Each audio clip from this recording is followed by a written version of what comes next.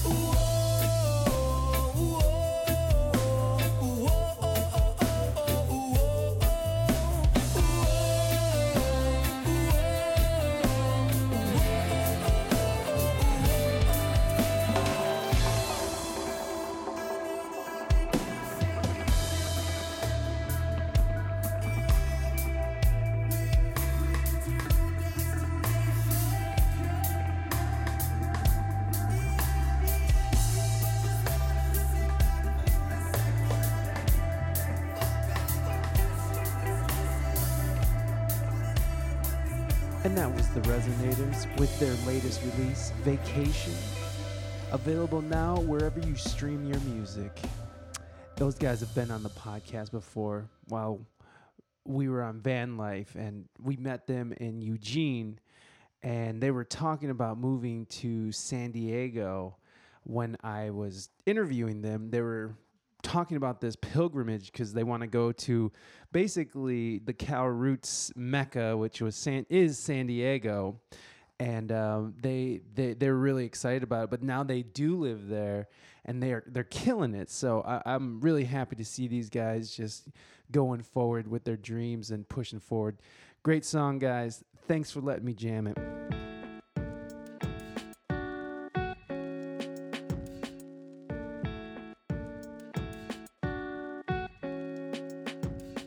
Welcome back, ladies and gentlemen, to another episode of the We Speak English Good podcast. Today's guest is Mr. T. Hao Boone. Now, he goes by Catatonia when he's doing his noise music, but to me, I know him. You know what? I'm not going to dox him. I know him in streams. He comes in my stream. He comes into Raina's stream. So we're practically friends. We send him grits and a patch. No, I love him. He's an incredible artist. He's an actor. He's a musician. He lives in Singapore, and holy shit, that is a different place than America.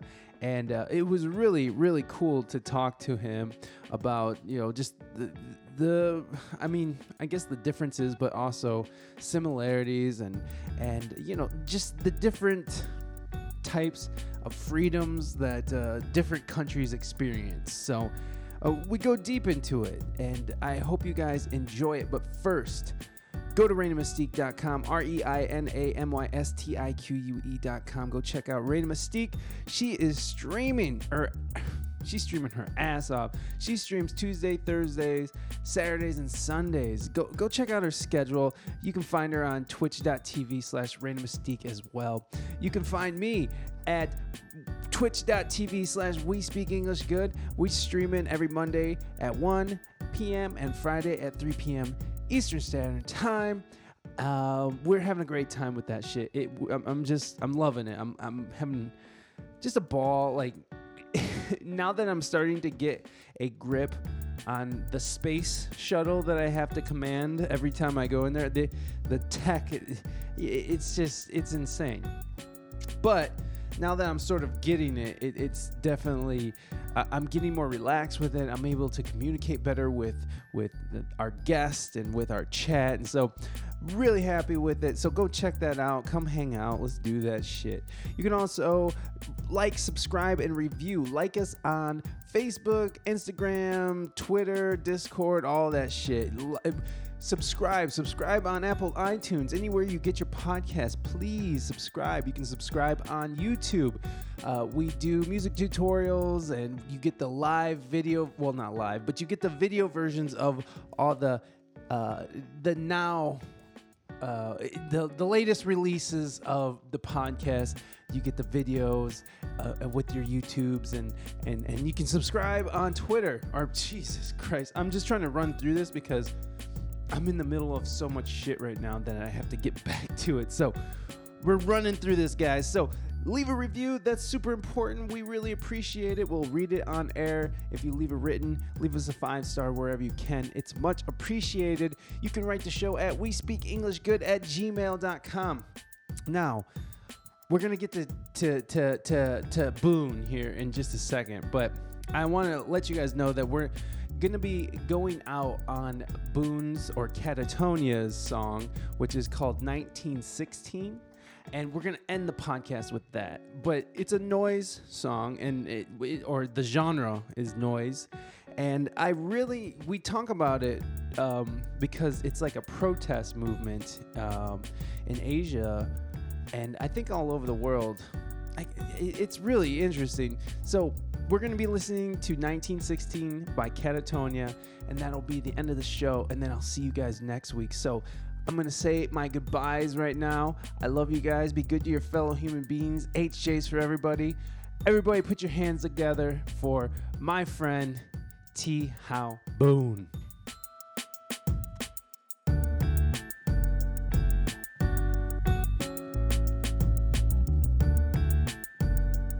How's your day been, man? I know it's late for you. Uh, I mean the thing is, we are we are technically not in home quarantine anymore, Mhm. but I'm still kind of paranoid. Yesterday, not yesterday. It will be like 2 days ago by now. It was National Day, right? And it was thousands of people were gathering around and seeing the fireworks and stuff. Yeah. And for me, it's then what's the point of us being out Eh, in quarantine for a few months then? So out we are now here. Okay, I just gotta say this real quick. I know this happened in America as well. To celebrate and to thank our frontline workers, our healthcare worker, we think that the best idea to do is to fly fighter jets above hospitals.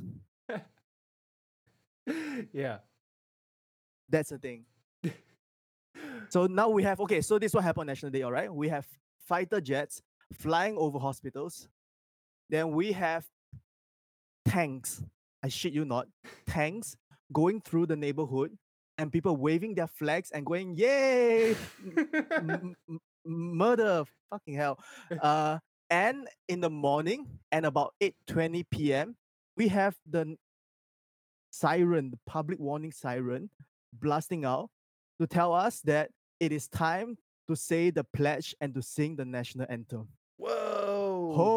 Holy shit! Wait, so that's every morning, or is that just for No, no, this? no. It was just for National Day. That's For a National Day. Yes. celebration to give you a freaking ass warning, right? Wow. I can Okay. now confirm that. Yeah, whoever that is, I'm pretty sure that's a Singaporean. You know what I'm saying? It sucks. I hate it. Well, like I don't think there's nothing wrong with nationalism. I think it can go wrong really quickly. But I mean, to be woken up early in the morning just so so you can buy a lot. Wait, is it early in the morning, or is it like in the afternoon? Like when is that? When do you I can't usually? remember exactly. I can't remember what time it was exactly, but I think Uh-huh. it might be something like 10 a.m., Oh, okay. So it something is. along that line. So it's a little in the morning. I could see how that could be a little frightening to be sound the alarms. We're doing the national. We're saying the Pledge of Allegiance. That Okay, seems a bit much. It does. it's scary. Is I wrote on social media when it happened. I can't remember what it was because the whole house just went, "What the fuck just happened?" wait? Is this something new? Is this something new that your It, country it just? was it was just for National Day, and it's the first time it has ever happened. And Oh, they wrote an article and they say, "Oh, we are going to blast out across the island the public warning siren, which is incredibly scary. It's apocalyptic, basically." right. And they say, "Please do not be alarmed." I'm like, "No, fuck you. We are going to be fucking alarmed. Holy shit!" Right. Whoa. so Okay. so um I'm no, getting the so I gotta gravity of say, this now. it sounds like we have 30 seconds to get out of our house and hide under the table because there's a nuclear bomb coming. Oh my It's god. that scary. It's That does sound incredibly scary. fucking scary. I used to live across the street from a firehouse, and every morning, now this was every morning, they would wake up and start blasting an alarm like it was like a tornado was coming, or there was like some kind of natural disaster, or we're under attack. Every morning it was just to, and throughout the day as well, they would do it to call the volunteer firefighters to the firehouse, and they would blast this alarm. And I'm talking like, it's like, oh, hold on, I'm trying to give people an example. That's not it. Hold on. It's like this. It would be like, God damn it, where is it? No, that's not it. That is not it. So it's like this. If you can hear this,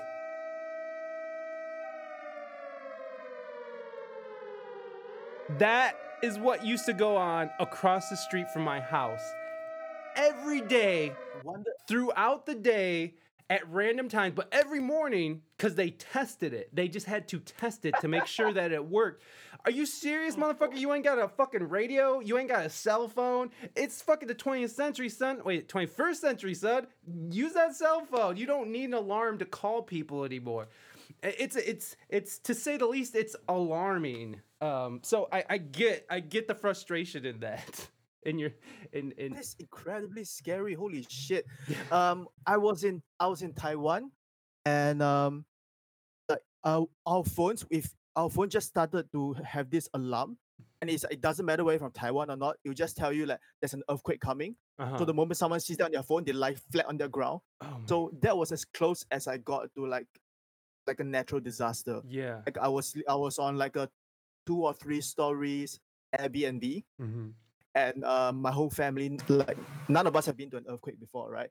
And my my mom just kind of thought like, oh, this is what happens, and she was sitting down, and behind her was this painting. I was telling her, Mom, lie down. And she's just like, what the fuck is even going on? I'm just flat on the ground, like, Mom, there's an earthquake. Holy shit, do something. Yeah. Then she just sit there. But it's been 50 years of her life, and she had never had an earthquake. And now Yeah. suddenly the whole house is moving from left to right. She's just like, oh, I guess this is part of the tourism thing then. This is part of the fun. Experience the earth shaking beneath you. Great. No, there's something about an earthquake that is so jarring, and like when I experienced my first one, because I grew up in Middle America, and in Middle America, the biggest thing you got to worry about is floods or tornadoes. You go out to the West Coast, you got drought, you got earthquakes, you got tsunamis, the whole thing. So I never experienced an earthquake before, and so the first time I experienced like a real earthquake, I was in a grocery store, and I was checking out, and do you guys have self checkout lanes in Singapore, like where you just check yourself out? There's no person behind the counter. You just go to a computer and you scan your stuff. Yeah, we have it. I'm sure you do. I don't know why I assume that only America has this technology. But anyways, that's part of the American mentality. But we'll get to that. But I was in this grocery store, and the monitor of the computer or the checkout machine started shaking like this. And I thought I was tripping because I'm not above using drugs. But like sometimes I get weird visuals even when I'm sober. So I had to like close my eyes and look at it again, and sure enough, the fucking thing was shaking. I look around and all I see is this huge black, I'm talking like this huge black dude sprinting out the front door, like running, like, and it dawned on me, and everybody starts running out the door, and I'm like, oh shit, it's happening. So I like start going out the door because I'm near the door, and then I forget Raina's in the store. And this is like 10 years ago, and me and Raina first started dating. So I had to go and get Raina because she went back to get like chicken or some shit. I go back, I start going to get her, and I see her ass laughing as shit, like the lights in the ceiling are swaying, shit's falling off of the shelves, and here she is with a packet of chicken, laughing her ass off. Ha ha ha ha ha ha ha! This is so cool. Isn't this cool? And I'm like, fuck no, let's get the fuck out of here, because it's not cool. And it ended up being okay. Obviously, I'm okay. Everyone turned out okay.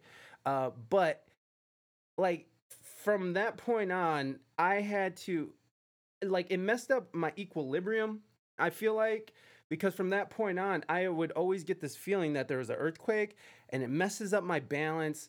And so I would have to, like, there'd be times I would have to take a shower when I was still in California, that is. I would be taking a shower, and I would have to like stop and look at something still because I felt like the earth was moving. So it like fucked me up physically for many years after. I mean, it's not like that anymore, to the point where I almost feel dizzy, or I felt dizzy just at the notion of an earthquake. I don't know. Did when you were in the earthquake in Taiwan, or did you experience any kind of like dizziness, or like your balance was off? It was rather short. Is this good? Just to check. What? Is it a bit soft? Is the volume okay? Oh yeah, perfect. Okay, great, because I don't want to hold this shit anymore. Yeah, fuck that. Yeah, so fuck that, right? Yeah. So it didn't last really long. It's like perhaps 20, 30 seconds.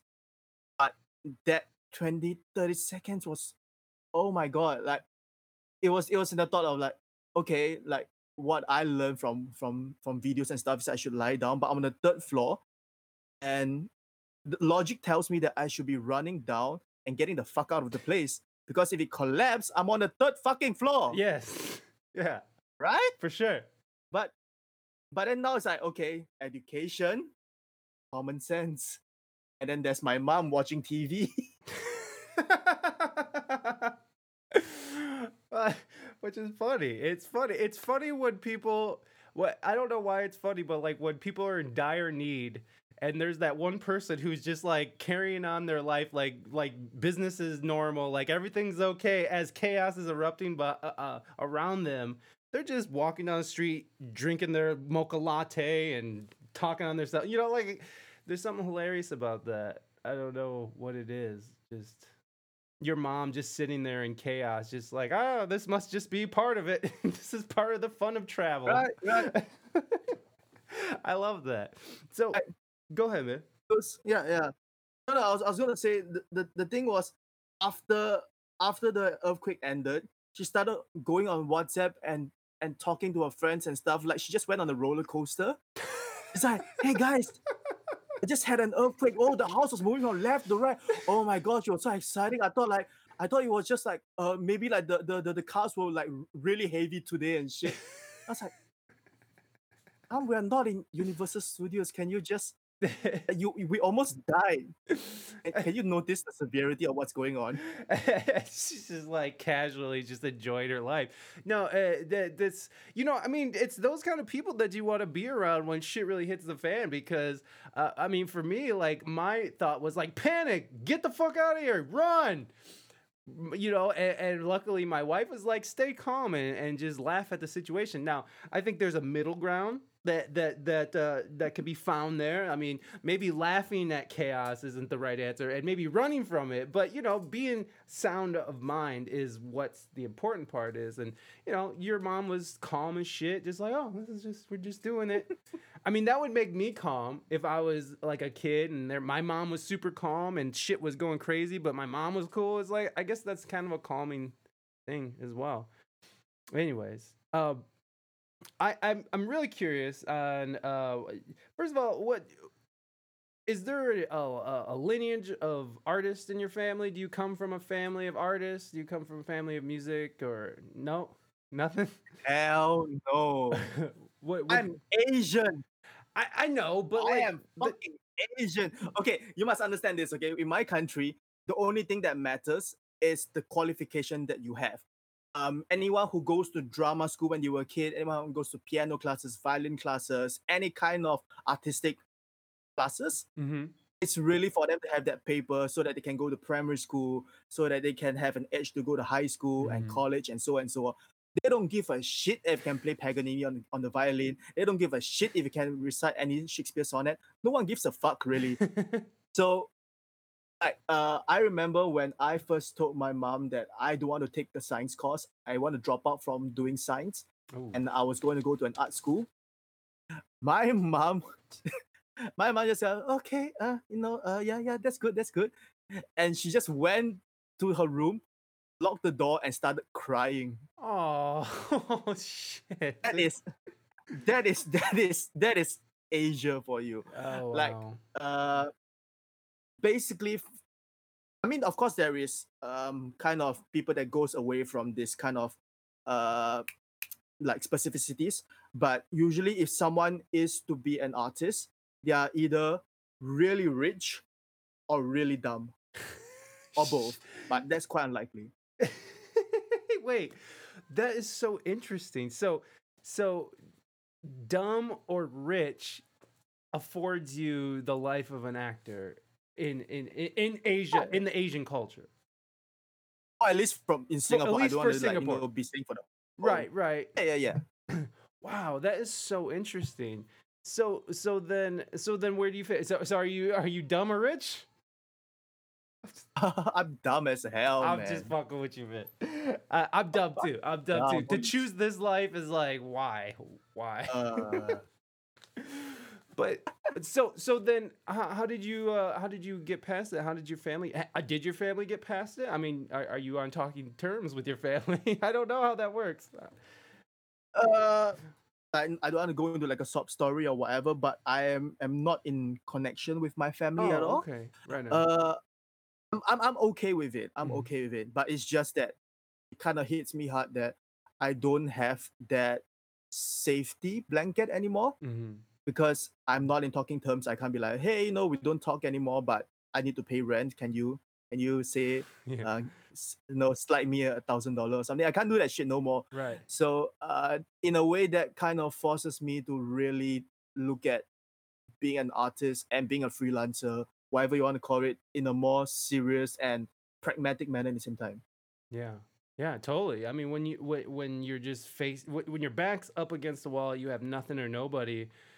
It's like if you want to live this life as an artist, then you really have to start taking it serious. I mean, because you're right. I mean, there is sort of a luxury to being an artist, especially in this country too. I mean, the fortunate thing about this country is that you can be poor and smart and still make it as an artist. And I'm sure that's in your country too. I'm sorry if that came out wrong. I'm not trying to shit on Singapore in any way or any other country. I'll do that for you. I'm, Don't worry. I'll do that for you.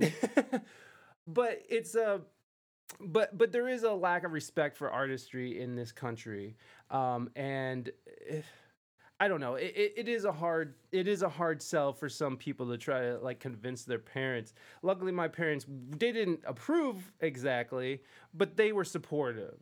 And not everyone gets that, and some people do end up becoming you know disconnected from their parents because of those decisions, and that's really unfortunate. That's a really unfortunate thing. So in Singapore, then art is not really valued all that highly.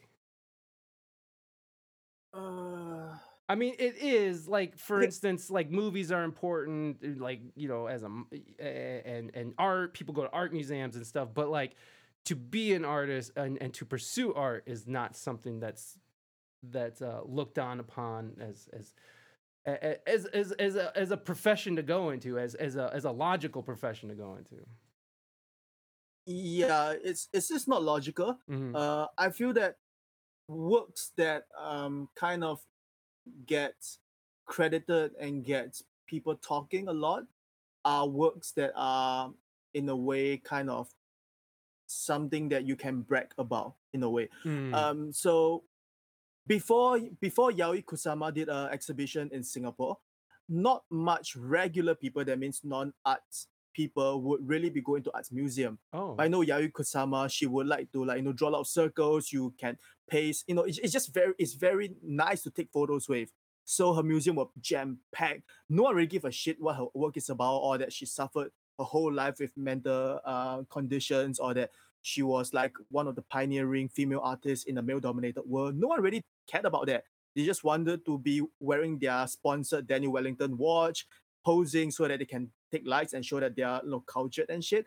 And in the same way with the arts world and even with the theater world, there is such a extreme difference with the highbrow theater where people would be waiting outside the room, um, drinking red wine and eating cheese, Mhm. and there'll be people like me that will be getting um, people who are not so privileged to perform in playgrounds, to be performing in national parks for literally no money. And the money comes from arts grant and all that, of course, but you wouldn't see any wine in my place. So Mm. there is always this kind of duality with the arts world. There is that highbrow, be there to show that you were there Mm. kind of crowd, and there were the I want to do this because I want to serve a purpose. I want to serve a specific crowd. Yeah. Yeah, that's interesting. Just sort of the show that you are a part of a certain elite crowd, that you are a part of the in crowd, that I see what you're saying. It's all about face value and not really a true appreciation of what the art itself. So that's interesting. So art is sort of a status symbol in Singapore, but still not respected in a sense. It's only respected in a sense that it's there for status. I know I'm Uh, totally condensing that into a shit statement, and please give it. I think that there are the exceptions where a crowd which generally pulls in the higher wages and higher positions, um, when they will do something that is more socially aware. Mhm. For example, there is this company called Pandemonium, where they visited schools that were teaching um, children to young adults who are in the autism spectrum, because they were doing this play called Falling, which is a autobiographical play about a mom taking care of a 17, 18-year-old autistic boy. So there are those kind of works coming out. But at the same time, is I always feel, if your crowd is the crowd that will be able to afford that special education, will be able to afford all this special care and all these kind of programs for the kids, and you watch this show about a family who is middle class at best, who can't really afford to give a kid like a one-on-one treatment, then you only can understand and sympathize to that degree, because after this you're going to head out, and you're going to be eating your cheese, and you'll be drinking a wine again, so it's, in a way, it's great work that they're doing, but at the same time, is I wonder, is it in a kind of like a great tragedy kind of a situation where these people come out and go, oh, thank god that wasn't me? Mm-hmm. Right. Would it be something further where they'll go, okay, I see that this what's happening to people of a certain um, like class, and what can I do as someone who is privileged? What can I do? Can I sponsor these schools? Can I make sure that every kid gets to be given the most amount of care and work given to them, so that they can reach their highest potential? Is it a possibility? I hope so. I hope that in Mm-hmm. like a 15, 20-day run, there could be that one person who earns 5, 6 digit a month, who is willing to sponsor all these wonderful works that honestly is not getting enough like care by all these government bodies. Yeah. Yeah. No, I can see that. There, it reminds me of sort of in this country, what they call, what do you call it? Um, oh my God, what is it called when you're trying to show your moral superiority? Um, it's they're showing moral superiority. What is that called? Virtue signaling. Have you ever heard that term, virtue signaling? Yeah, yeah. There's kind of like this thing, especially here in America. I'm sure it's all over the world, but where people will be saying things like, Black Lives Matter and all this stuff, and they'll attack people online for messing up and saying something maybe they shouldn't have said. It was made a mistake and said something about black people maybe that didn't come out right, or whatever it is. Cancel culture. People who show online that they are against this, racism or whatever it is, and really in their hearts, it's like, what are they doing other than writing something on Twitter? You know what I mean? And that's where their activism stops. They care so much about this, but really it's only to show their social points, only to gain social points, and not to actually make a statement or make a change or do anything that leads to any kind of real results or resolve. It's just complaining and yelling into this echo chamber. Is it sort of fall in that kind of category?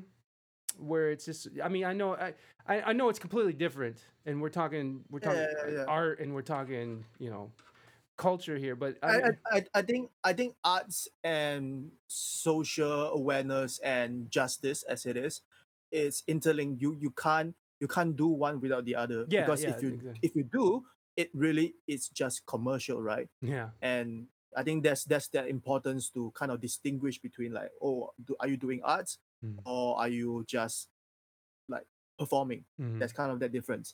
Um, that thing gets me very worried, because it has been becoming more and more prevalent. Uh, Recently, I saw people commenting, "Oh no, how could this young girl do this dance of my ethnicity, because she's of the racial majority and she's doing a minority dance in Mm. a jokingly in like a crude manner. That's terrible. That's awful. But then I remember that this girl, who I have no idea who she is, I don't know what's her belief. Is she actually racist or not? I don't know. But one thing that I do know is that she's 17. When I was 17, I'm a dumbass. The only difference is I don't have Instagram. Mm. That's the difference. Yeah. Thing is now is with things being so immediate and being such a knee-jerk thing, and let out a lot of things that are just regrettable. And unfortunately, with the internet is once you put it out there, even if you were to remove it, someone could have screen capped it, and that could mean something that is incredibly detrimental for someone who is honestly hasn't quite developed their own belief on where they stand when it comes to most like serious topics. Mm-hmm. So we're not giving them that chance to grow and say, hey, I used to think that being this way was okay, and I realized I fucked up. I apologize, Mhm. and I'll be a better person. And people come and go, oh, I'm gonna cancel you because you make fun of my ethnicity or my religion or this or that or my sexual orientation or this. Would love people to just come and have a conversation Mm-hmm. and say, hey, you did this thing and I'm of that group that you are being prejudiced about. So I would like to come and sit with you and I want to understand, why did you do that? Do you understand that that is from our culture and that you are appropriating it? And now that we tell you that, how do you feel about it? Do you still feel that it's justifiable? Why do you feel it's justifiable? Because because it's not so clear cut. No. It really isn't that clear cut. I wish it is, because if it's that clear cut, then life would be so much easier. I'll be like, okay, you suck, you're good, move on. Why do we need the court? Why do we need any kind of system? Right. Screw it. Yeah. No, the that the idea of shutting people down. Oh, hey, what's up, Plastics? Thanks for so much for thank you so much, Plastics, for stopping by. I appreciate it. That idea, and Mighty, how you doing? Thank you so much.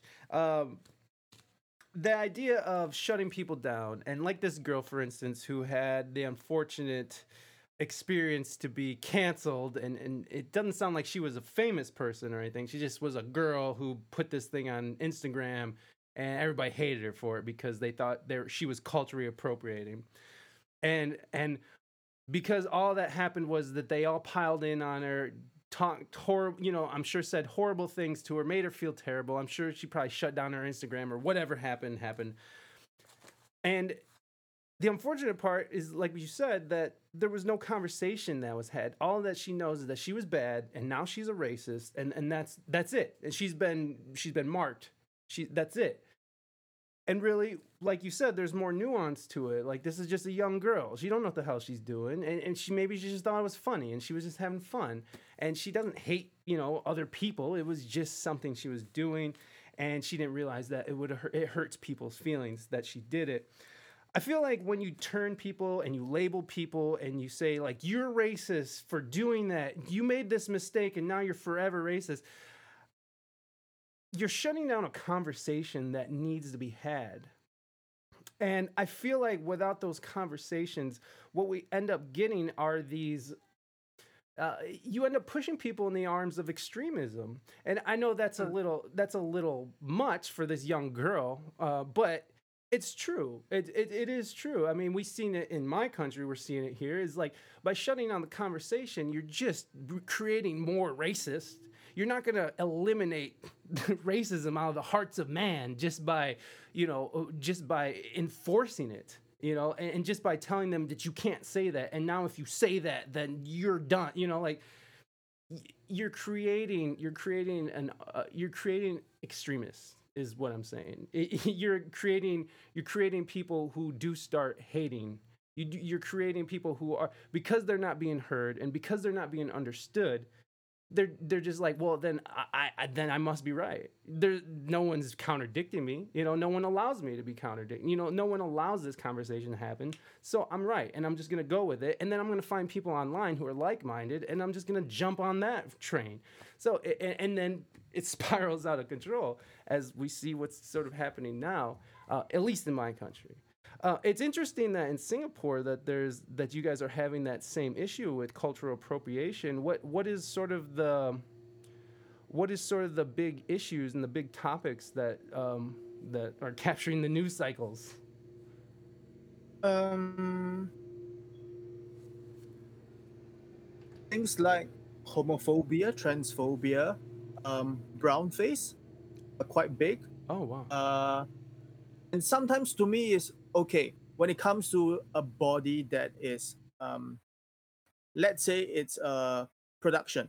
Okay, let's say if it's a production and it gone through so many people, right? You've gone through the scriptwriter, you've gone through the costume department, you've gone through producers, so on and so forth, and it being approved multiple times, being vetted multiple times, and then it landing on a TV, on a banner, or wherever it is, then maybe there is a need for an outcry because it has went through multiple eyes and multiple people of varying statuses have all given it a thumbs up and say, okay, here is someone who is Chinese, who is the majority in my country, putting on brown face and playing stereotypes of the minorities.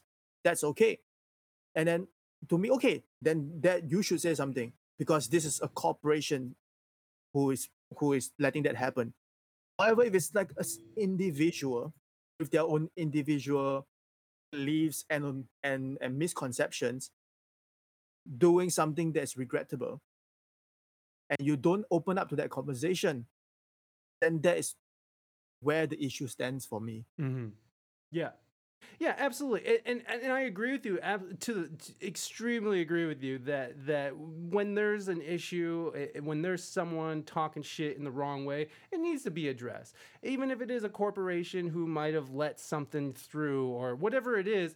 Yes, these things need to be addressed. That's what that's what a democracy is, I suppose, is that people have a voice, and if they don't like something, then they say something, and then if enough people agree with that, then they change it. And so I agree. I definitely agree with you on the fact that things do need to be changed. I'm not saying that we shouldn't be bringing things up. I think we agree with each other, and we're saying the same thing. That the issue lies in silencing people for making mistakes, or if someone says something silly or does something stupid because they got mad and they did. People we're human. We're human. We're bound to make mistakes, and we're bound to say something stupid. I mean, I do it all. I have over 250 episodes. How many of those episodes have I said something just absolutely fucking stupid that when I listen back to it, I bury my hand in I'm just, oh my God. Like, it's disgusting.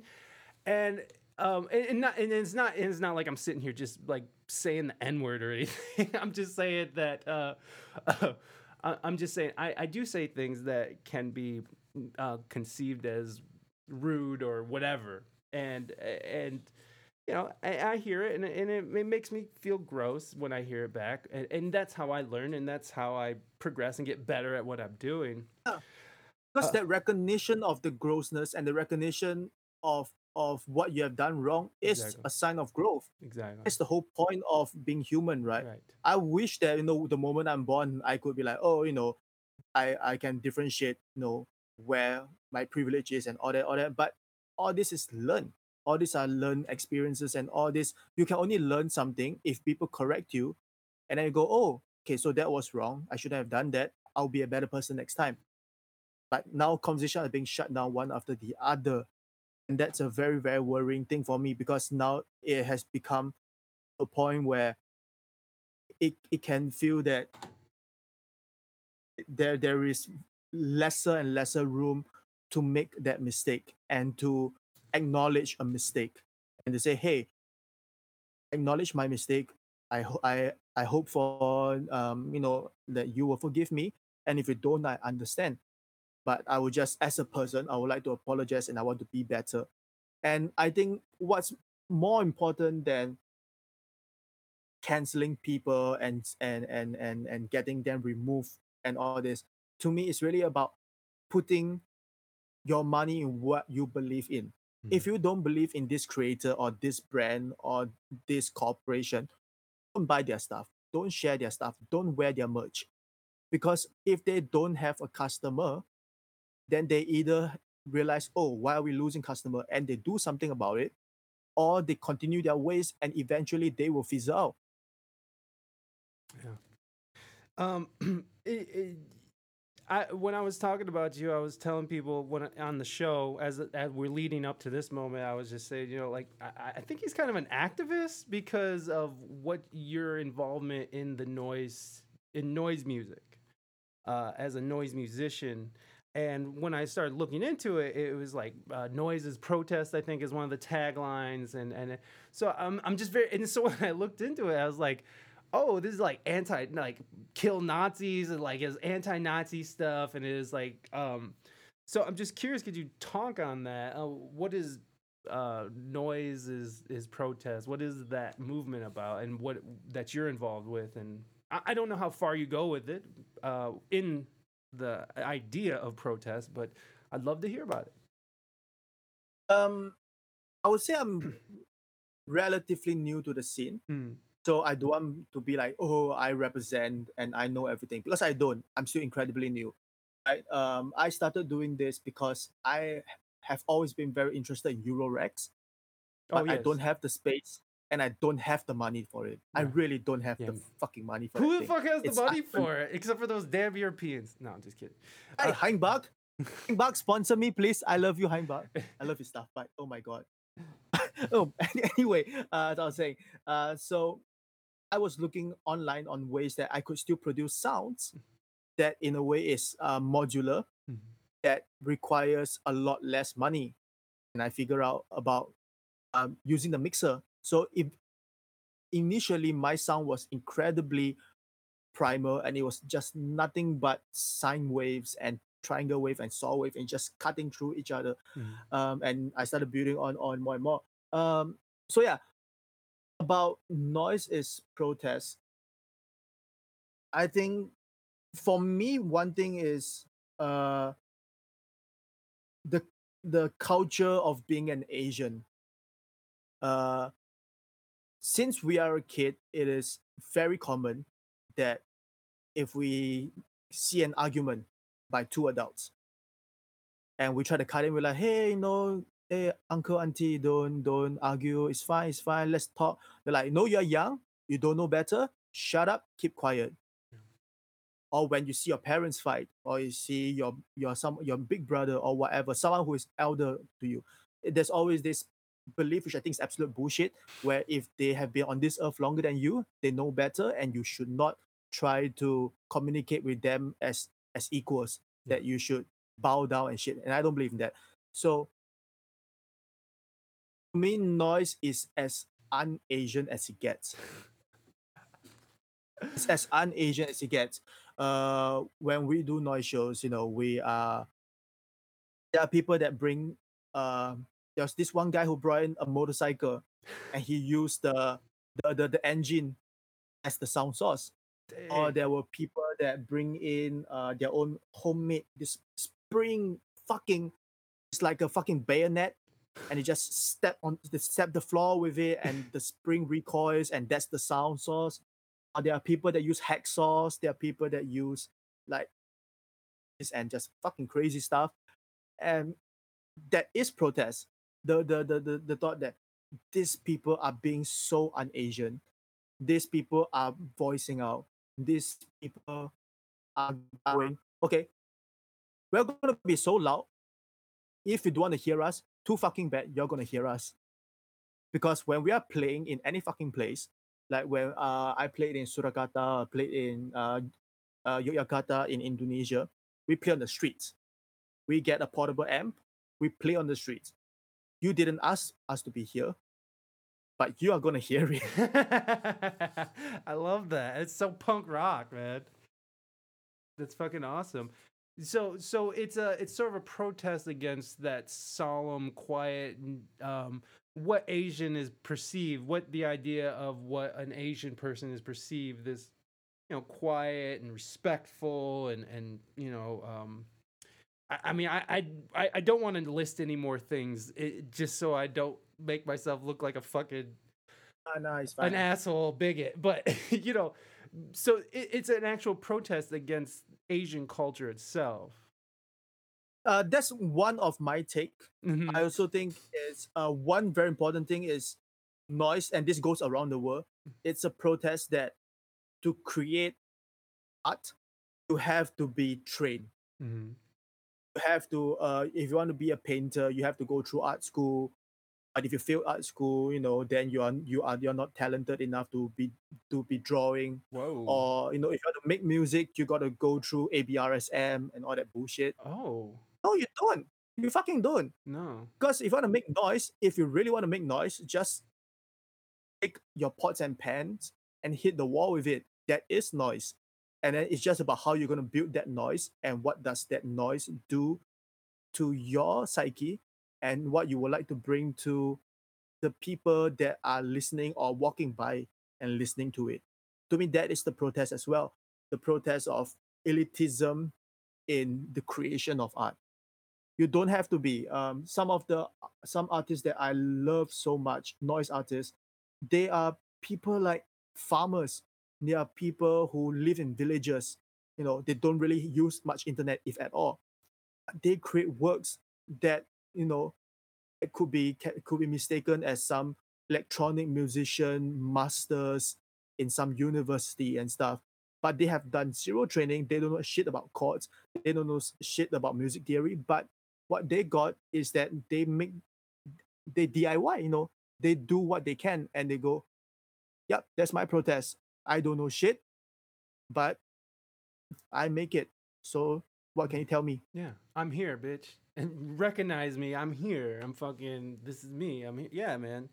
I, I, I, that the idea of if you don't finish school in the art form that you're studying, then you are not an artist. If you don't get through that schooling, that's such an interesting idea. Like because here I failed out of music school. I was like, fuck that.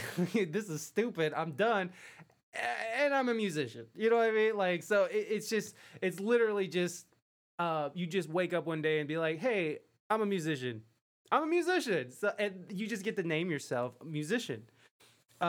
Whereas it seems like there's more of a currency to school and finishing it, and that is what gives you the title of a professional artist. Um, what is that? I mean, what that idea is that the prevailing idea for?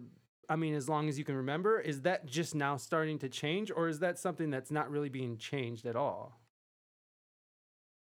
I guess that's a weird way of asking a question. So, is this the prevailing? This has been the prevailing idea for years and years, correct? The fact that you have to finish school to become that, finish school to become an artist. You have to finish art school to be an artist. Not really. Not really for art. Not especially not really for acting. Mm-hmm. I think with acting, it's more on what platform you perform in. Mm-hmm. Perform on national TV. You perform on the playground. Do you perform on a small black box theater? Do you perform in one of the biggest musicals in this country? Where do you perform in? To me, that is a more common way of judging your artistry. Yes. Uh, Right, I, as it should be. Like, what's your experience? What have you done before? You're right. It's not. Did you graduate from college? Because to me, music graduates from college. Some of them are the most stalest musicians I've ever met in my life. They don't know how to improvise. They fucking like as soon as they don't have a job, they're just worthless. They don't know. They don't do anything other than practice scale. Like to me, some of that just seems just dry and boring. So. Yeah, I mean, like you don't here as well. Like you don't have to finish school to be an actor. Like for me, it's all about your experience and what you've done with it. It's not your education, because to me, your education don't mean shit if you can't get down with me. You know what I'm saying? Like, it don't mean nothing if I can't jam with you. So, and that could be the other way around too, where I'm just not educated enough to jam with them. But still, uh, uh, where were we at this? What the fuck was my point here? Well, you were saying that experience is what counts as what makes an actor, and what you've done with your talent is what makes you an actor, not schooling. I guess I was going off of that. So it's not necessarily that you have to finish school to be considered an artist, but it's just that there's more of a currency on it. Yeah, for sure. I mean, this goes with any kind of that if you were to go to an art school, you already have that connection. Mm-hmm. And when you get out, you'll be like, oh, if you're cool with somebody, then perhaps you can form a band. Perhaps they can bring you to meet some amazing pianists, or bring you to this closed door casting and stuff like that. So there is still that merit of being in an art school. But when it comes to over here, especially when it comes to acting, I feel like a lot of people who are kind of regular people, they look at whether you're on national TV. Mhm. That's kind of go to them, like their go to you. I was on a taxi one day, and I was on my way to this really unknown area for a rehearsal. And this man was like, oh, so why are you going to such a weird place? I'm like, oh, I'm going for a rehearsal. They're like, rehearsal? Oh, are you an actor? I'm like, yeah, I am.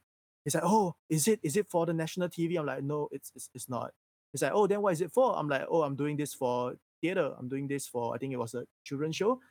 And then he's like, boy, how old are you? I'm like, 20. I can't remember. I think it was about 2021. He's like, 2021.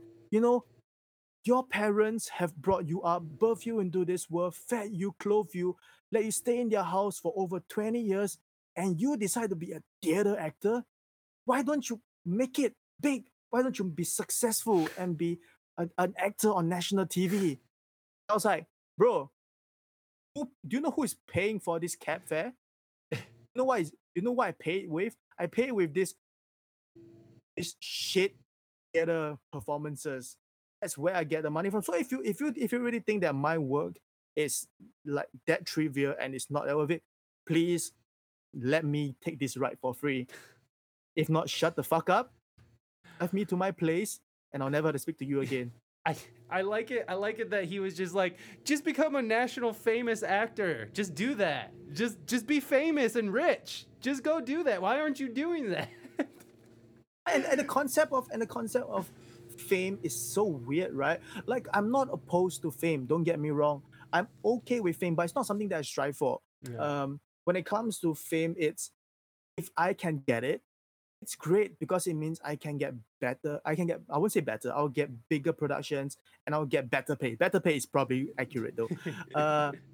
But I don't wake up every day and go, oh boy, I hope that I get lead actor on this 9 o'clock show. Oh my gosh, that's my dream. That's my goal. I don't care about what I want to say as an artist. All I want to do is be famous. It's fuck that. Yeah. You don't have to be an actor to be famous anymore. Just take a lot of aesthetic photos on Instagram, and you're on your way. Yeah, just prop your butt on the side of a table and take a selfie. Or the basin. Yeah, get those duck lips going. And I tried the duck lips. It didn't work for me. Oh no. I tried wearing a bathing suits and taking pictures, but I just couldn't get those sponsorships, man. It was just, I don't know. Anyways, I wanted to ask you something, because what I was really curious about is when I was looking at your reels, and when I started seeing another person from Singapore on Twitch, a young girl who sings and plays ukulele, and I couldn't help but notice the differences in accents, and that I was really confused when I heard her. and I hope this is not offensive, because I No, don't know. no, How, it's cool. It's cool. It's cool. I'm just really curious on like Yeah. why she almost sounds European, and then some people sound Asian. I know that. I'm sure this is making someone mad somewhere that I'm asking this, but it's just very curious to me. Is It's a that fair question. It's a fair question. I mean, maybe. I mean, if you ask me about accents here, I wouldn't care. But that's me. You know what I mean? Like, I don't care. But some people will be like, "Well, why would you even ask that?" But I feel like it's a valid question. But please, Hmm. if you have if you have any thoughts on it, I'd love to hear them. Right. By the way, chat, I'm looking at what's going on. Feel free to write what you want to say because I will reply to them. Oh yeah, Right? he can So type go and ahead. Yeah. talk at the same time. I'm sure. I can type too, I and I can't. can reply to you by speaking over. I mean, I So can't. yeah, back to the point. Back to the point. I grew up in a Mandarin only speaking family. Ah. Totally. I didn't know any ABCs till probably I was 5, I'm Mhm. guessing, in kindergarten. And that of course will affect my accent, right? Because that's if you grew up speaking Mandarin until your early childhood, you probably have a much different accent from someone who grew up in English speaking family despite being Chinese. Gotcha. And also there are things like we still worship in certain ways the white voice, Mhm. right? The the twang and the way you guys replace your E's with D's. God, why? Just stop it. Uh, hey, British. Anyway, see, I said British. I'm so American now. No, no, but as I was saying, so when it comes to people that might want to, or their parents rather, sometimes making them look like they're of a certain class, Mm. they might get them someone who already naturally speaks the accent. Let's say someone like an American who's living in Singapore as an English tutor, or they just let them watch a lot of American shows and all that kind of stuff. And of course, there's things like being educated in international schools, or going to places like Australia and London and whatnot to go through their college education as well. So in a way, the difference in accent, it can be rooted down to things like the popular media being almost always American. So you grew up watching nothing but CSI, Lost, all these big shows where everyone speaks in that accent. You don't hear your own accent. And to be clear, my accent is after 3 years of drama school. I can't say three when I first went to drama school because I'm Chinese, right? I can't. I Yeah. fucking can't, right? But I had to do this accent, which is, for me, at least for now, is as close to what I would call a neutral Singaporean accent, Mhm. where a white man who has never been to Singapore can understand me, Right. but they can tell, okay, this guy is not from New York. Right. Right? That's my goal. That's my goal when it comes to being me. I still want to keep what makes me Chinese and Singaporean, but I also want to be clear. I want to, I want to sound like something that everyone can understand. That's what's key for me. But I don't find that there's a need for me to appease to the white folks or to the people that enjoy watching all these white folks acting on TV or on theater by putting on an accent unless the character calls for it. But if I were to meet you on the streets or meet a director, I'm not going to be rolling my R's and switching my vowels just so that you will be, oh, I don't know where this guy lives, but it's definitely not from here. Mm. I don't find the need for that. Yeah. No, and I respect the shit out of that, man, because it's like fucking why change for Whitey? It's like fuck that. Let me see that.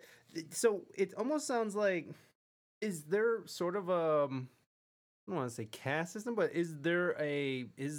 do people put a value on lighter skin tones there, like in different other countries? Like, for instance, in Mexico, I'm half Mexican, so I can speak on this. Uh, so stupid. But in Mexico, there is like white ass fucking Germanic um Anglo blue-eyed, blonde-haired people down in Mexico, and then there's like super dark Latino, like has might have a little bit of native in them. So I'm just in Mexico there is sort of this caste system where it's like the lighter you are, the more you're, people look. You know how racism works, man. Yeah. but there is a caste system here, so I'm just curious: is there a caste system in Singapore, kind of like that, or is it more like, or is it more go on like class? Is it more of a class thing? Because I mean, in a predominantly Asian place, what I've read is that racism, I don't know if it can exist, but that since there's not a whole bunch of different races, they're not really worried or concerned about that. Now that's just my American, like, pulling that out of my ass thing I just said. So, is there a caste system first of all, or is it more of a class system? Okay, so first of all, in Singapore, there are quite a number of different races. Of Mhm. course, majority being Chinese. Then there are Malays, Indians, Eurasians, Gotcha. white people, and even I think even for about, if I'm not wrong, I'll be corrected probably. I think about over 2 centuries or something, we have had black immigrants and people living in Singapore, but it's kind of like little to no documentation of them, kind of Hmm. being wiped out of history. Oh wow. But recent people who are digging through history have brought them back into the limelight. Thank goodness, because they were one of the building blocks of the modern Singapore, right? So going back, I think it's a mix of both. So of course there are unspoken people were to show their racism if you're not Chinese or if you're not light skinned. Um, for example, it is quite common for job applications to ask for people who are able to speak Mandarin. Of course, it doesn't mean that you have to be Chinese to speak Mandarin, but it's a lot less likely that if you are not Chinese, you'll be fluent in the language. In fact, over here, not even many Chinese are fluent in their fucking language, Oh wow. right? That's why I get casted in Chinese shows, because I'm one of the last few young Chinese people that can speak proper Mandarin. Anyway, so with such a problem, of course, I would say only, but almost always it'll be Chinese people getting those jobs. But most of the times when you get to those jobs, you realize that you don't have to speak Mandarin. It's their way of saying we don't want non-Chinese here, Mm. without saying we don't want non-Chinese. Or this is from real life experience of my friends who are non-Chinese, like Indians, when they try to get rental uh, as an Indian person. Everything goes well. It was on WhatsApp. They're like, hey, I would like to rent this place for a year. How much is the rent? How much is the deposit? Can I bring a friend? Everything is set up right and proper. Like, okay, cool. Can I see the house next week? Yeah, sure. Oh, by the way, I just see that your WhatsApp name, it doesn't look Chinese. May I know what's your race? Like, I'm Indian. Oh, in that case, the person renting the place says he's not comfortable renting to someone like you. Oh shit. So it Damn. does happen. I can even send you like actual conversation that went viral on Facebook. So that shit happens, right? So this is kind of the card system that you were mentioning about. Mm. Um uh or the more class thing is, I need to say this, okay? Sure. Whoever's not talking about this, why isn't this being mentioned more on the news? Okay, so one thing that we have right now for COVID is that there is a kind of daily to every 2 3 days report of new cases, right? This is how they classify the cases, okay? Migrant workers, community, migrant workers, Singapore community.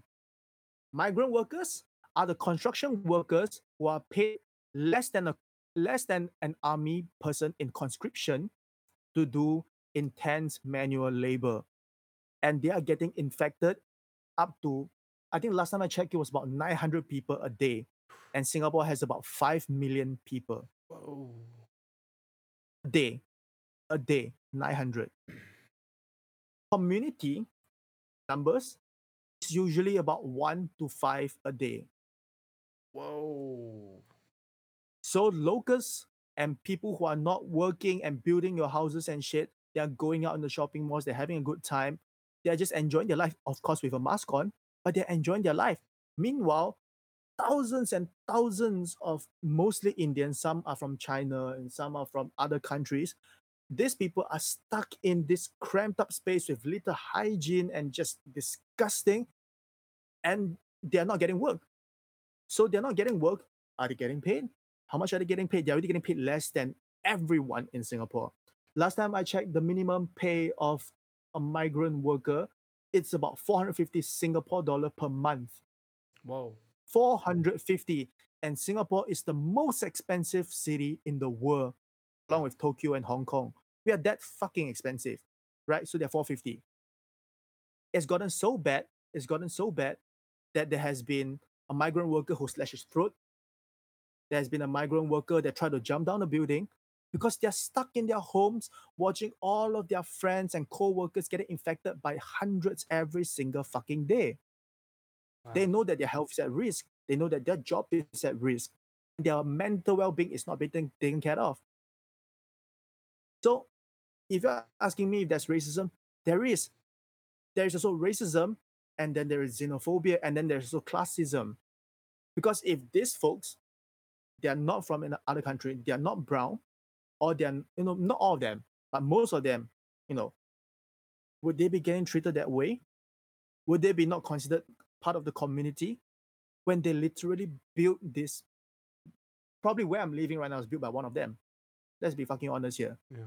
But they are now placed as another. How it feels? How does it feel that when you open up the papers and you read and you look at the news, and this country that you have set foot in, and you're getting paid little to no shit, and they go, migrant workers. Oh, and here's the community number. Everything is going fine. Go enjoy your shopping malls. At the meantime, you guys will be stuck here for the next few fucking months. And they still have to transfer money back to their country.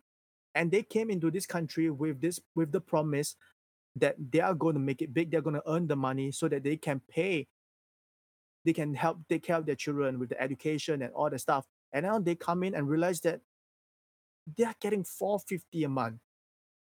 Many Singaporeans are getting $2,000, $3,000 a month easily. I'm not, but I'm a different case. But that's the world that they live in, and like their food before COVID was so terrible that it took a local take photographs of the food, which is like here's a paper sheet of it, and it's like a mountain of rice, a tiny ass fish, and tiny bit of curry, and they're going to be working under the hot sun for hours on end. And then okay, here's what I want to say about the whole racism thing. Okay, so there are people who are attempting suicide, and they're all migrant workers, right?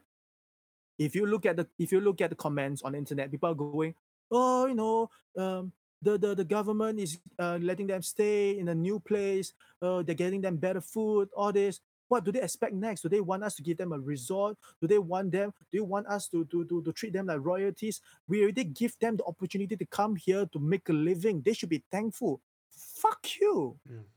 Fuck you. You try to earn your current wage, not 450, and live the exact life. Fearing for your life, fearing that you might get your work pass taken away, and you tell me whether you should be feeling grateful. Fuck yourself. This is fucking human rights. It's not about whether they are from another country. It's not about what kind of fucking color they are. It's about you are not treating them the same because you are a piece of shit. Yeah, no, yeah, we get a lot of that here too. Do you guys do you get a lot of like blaming immigration for national problems there, like we do? Like we like to blame the Mexicans for a bad economy. It's the Mexicans' fault.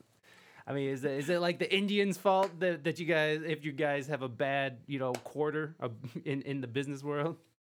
Oh my god.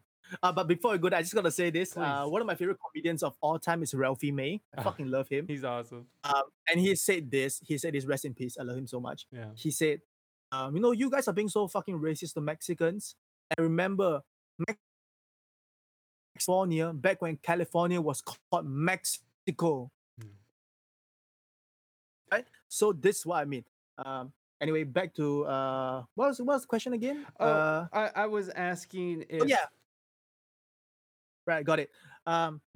We have blamed the Chinese from China. We have blamed a lot of people. Here's what I heard, really fucking stupid. Okay, again, it's in a taxi. I don't know why taxi drivers have the dumbest ideas, and taxi drivers have. Oh my god, I hate them so much, but they give my life so much meaning. Here we go. So we said, he's like, hey, so the economy is very bad. I'm like, yeah, no shit. Then he said, uncle has a theory. What theory? What I actually don't want to hear. I don't want to hear, but I figure out. Fuck it. And he said, you know what they say about Muslim food, about Muslim meat. I'm like, yeah. What about it? So what is this? What's this bullshit about? Meat is meat. Why do we need to pray to the meat and then we kill the meat? I think it's just a way for them to only hire Muslims because we Chinese people don't know how to pray the Muslim prayer. I'm like, bro, how much do you think butchers earn? How much do you think fucking butchers earn? Yeah, are you willing to drop all your work? Are you expecting like CEOs to leave their job to be butchers? Get the fuck out of here. Yeah, man. It's interesting what people will just find in other people that aren't like them just because because of their own shortcomings. Honestly, I feel like a lot of it has to do with their own shortcomings, and that's a whole nother conversation. But so yeah, I like that your taxi cabs, you hate them, but they give you meaning. I feel that like Uber and stuff, taxis here, it's like I'll go and fly in, and I'll be flying in with like equipment, like if I have to go play a tour or something, and then I have to load my shit in there, and of course the conversation is like, "Oh, you're a musician," and then it just slowly, and then all of a sudden, by the time you get to your location, you find out that this guy is not only racist, but he also has some interesting thoughts about the gays, and and you're just like, okay, bro, a lot of times because you can't really lie when you're loading a huge keyboard into the back, so you can't just be like, oh, I'm nothing, I'm nobody, and I'm not anybody anyways. I'm not trying to say I'm somebody in America. All I'm saying is that you get questions, and sometimes after you get off a flight, you don't want to talk to some asshole that fucking is driving you around. It's not that I'm an asshole that don't like to talk to people, but my God, sometimes when you're talking to some people who are, clearly dull-eyed and just kind of dumb, it's like you don't really want to invest your energy into that because it's like, shit, man, I got other things I got to deal with besides listen to your dumbass ramble on about the Mexicans or the Muslims. Dude, the Muslim thing is interesting because in China right now they're rounding up Muslims and putting them on trains. Like what happened? Why do Asians not like Muslims now? Not that you're like the spokesperson for all the Asians in Asia, but I mean, I assume that you might have a better understanding than my American dumbass over here who just gets his news secondhand from some cracker on YouTube. So I'm just curious. I mean, what's the deal with that? What's the deal? I don't know. I'm not Seinfeld. I have no idea. That's another thing. You're so hip to American culture. Because our TV is filled with it. We don't know much about our own culture. In fact, one thing about our culture is that our culture is constantly changing because our culture is money. It's our culture. We have a wonderful place. Let's say we have a beautiful, wonderful swimming pool. Don't expect it to last too long unless it makes money. We have a wonderful, beautiful museum, but museums don't make money. So unless it's being funded somehow, it's not going to stay. So our cultures are constantly changing to whatever is profitable. Wow. So American culture is profitable because it sells. Yeah. So that's in a way, that's my culture. My culture is mm, your culture, just secondhand, right? And Uh, I could see that. I mean, like we have definitely invaded the world with whatever the fuck this is, but but that was what was so interesting to find out that when we did, like when you're in these chats, you don't know who you're talking to. You just see a name. You just see, whispering glitter, whatever it is, and you don't know who that person is. And so once you start finding out about these people behind their names, I was like, this motherfucker's from Singapore. He's like referencing like hip hop, like American hip hop and American like this and that. And so it's just really interesting to me that you were so inundated with this, and I don't know. So American culture is very prevalent in Singapore. Liz, and I know, back to the whole thing about Islamophobia. Mm-hmm. I think with any kind of phobia, really, any kind of phobia, be it Islamophobia, transphobia, like homophobia, all the kind of phobias, you are only scared of something you don't understand. Yeah. And it's nothing to do with whether you're from Singapore or whatever. The fear is always coming out. That's why people are afraid of the dark.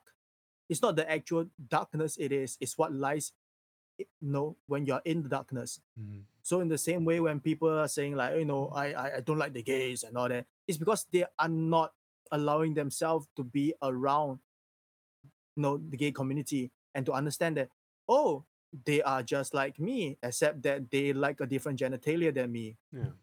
Who give a fuck? Yeah. So that's the whole thing about phobia. So I don't think I can give any input that is specifically Singaporean. Mm-hmm. It's just the only way to get rid of people being scared of people who are different is to get people to see other cultures. Mm-hmm. That's the only way, really. Yeah.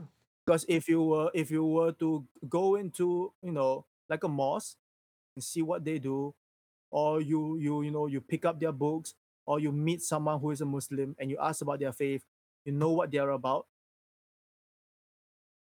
I will find it really hard to believe that you would still have the same level of hatred as the person.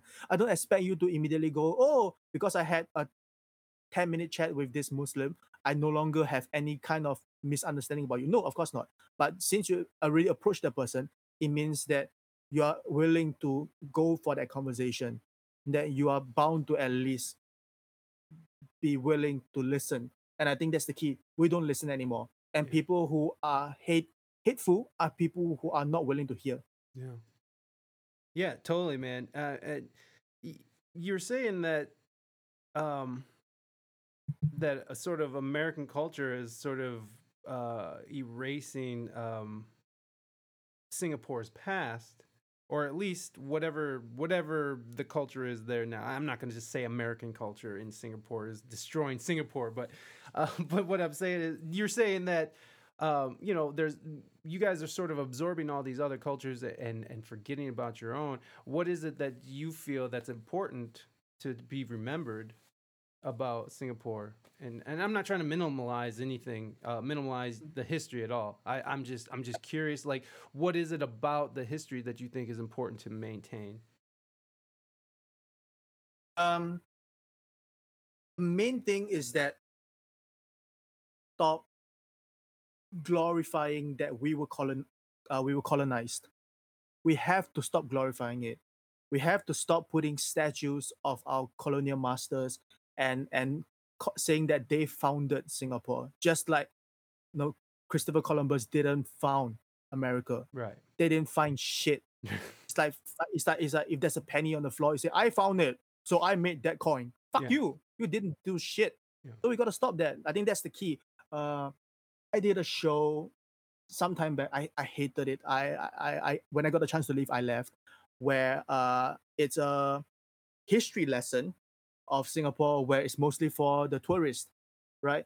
Where the very very first scene is you play as a village person in the year where they were going to sign the contract for Singapore to be a trading port. And as the character, I go, oh, I'm so grateful. This Singapore is going to be a wonderful place now that this white man is coming over and taking my place as a place to put their fucking boats, to put chili powders and salt and vinegar. Oh, let's go visit them. Let's go, tourists. And then they come and they watch the signing of the contract. Go, wow, this is a new start for Singapore. Fuck that. I think that's the most important thing, is that we have to recognize that yes, we are colonized, but we have to stop glorifying it. We have to acknowledge it as it is. It's a bunch of people that use us for business, and they left when the war came. That was all it was. They didn't build this country up. It was like it wasn't even in their thoughts that we would be a successful country. They just wanted us because we were in the prime area when the boats can go by us with minimum detours. That's all we are. We are the fastest route. That's really all we are. Wow. That's deep, man. That's so when all that happened, I mean, how recent is this that in Singapore's history that you're colonized? Is this in the last century, or is this hundreds of years ago? Like, how long ago is all this? I would like to say I want to Google that. So let me Google Yeah, go that. ahead. Why not? I mean, you don't have to give me. Well, I'm not asking for exact dates or anything. I mean, that's I still don't know the exact date we were fucking founded. They say it's July 4th, but I don't think that's right either. But anyways. So we were founded in 1819. Okay. And to this day, we are still celebrating it. The tourist areas still have all these performances. The statue of the founder is still there. And last year it was a 200 years of colonization, and we did a bicentennial year-long celebration where everyone's like just hip hip hooray that we got our cultures taken and our land used for white man's purposes 200 years ago. We are celebrating it for like a whole year. There was so much funds being pumped into it. Was it a violent affair? Not your celebration, but like the colonization. Was it violent and terrible like it was for America, or was it a smooth transition, or was it horrible and horrifying? I won't know for sure. Okay, no problem. I won't know for sure. No worries. Because how much of what I'm taught is really true. Ah, I see. So information is not always the whole story is not being told.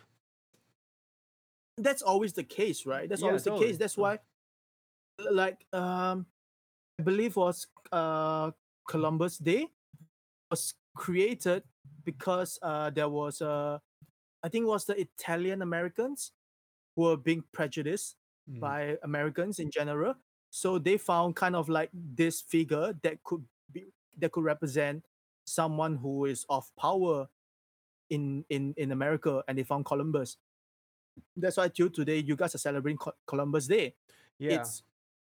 So all this narrative are always being changed to help forward a narrative by a certain demographic, a certain group. But one thing that I'm sure is that it can't be a smooth transition. I can't imagine people that are enjoying their land, enjoying their place, enjoying their fucking freedom. And a bunch of whiteys come over and they go, "Oh fuck, this place is fantastic. We're gonna take over." Like, what? No. Fuck you. Yeah. Fuck you. and they take over. I can't imagine that it can be that smooth. They're like, "Oh, you want to take my freedom and my land, and you're going to park a bunch of stinky ass boats over here and bring more white people over." Yeah, that's fine.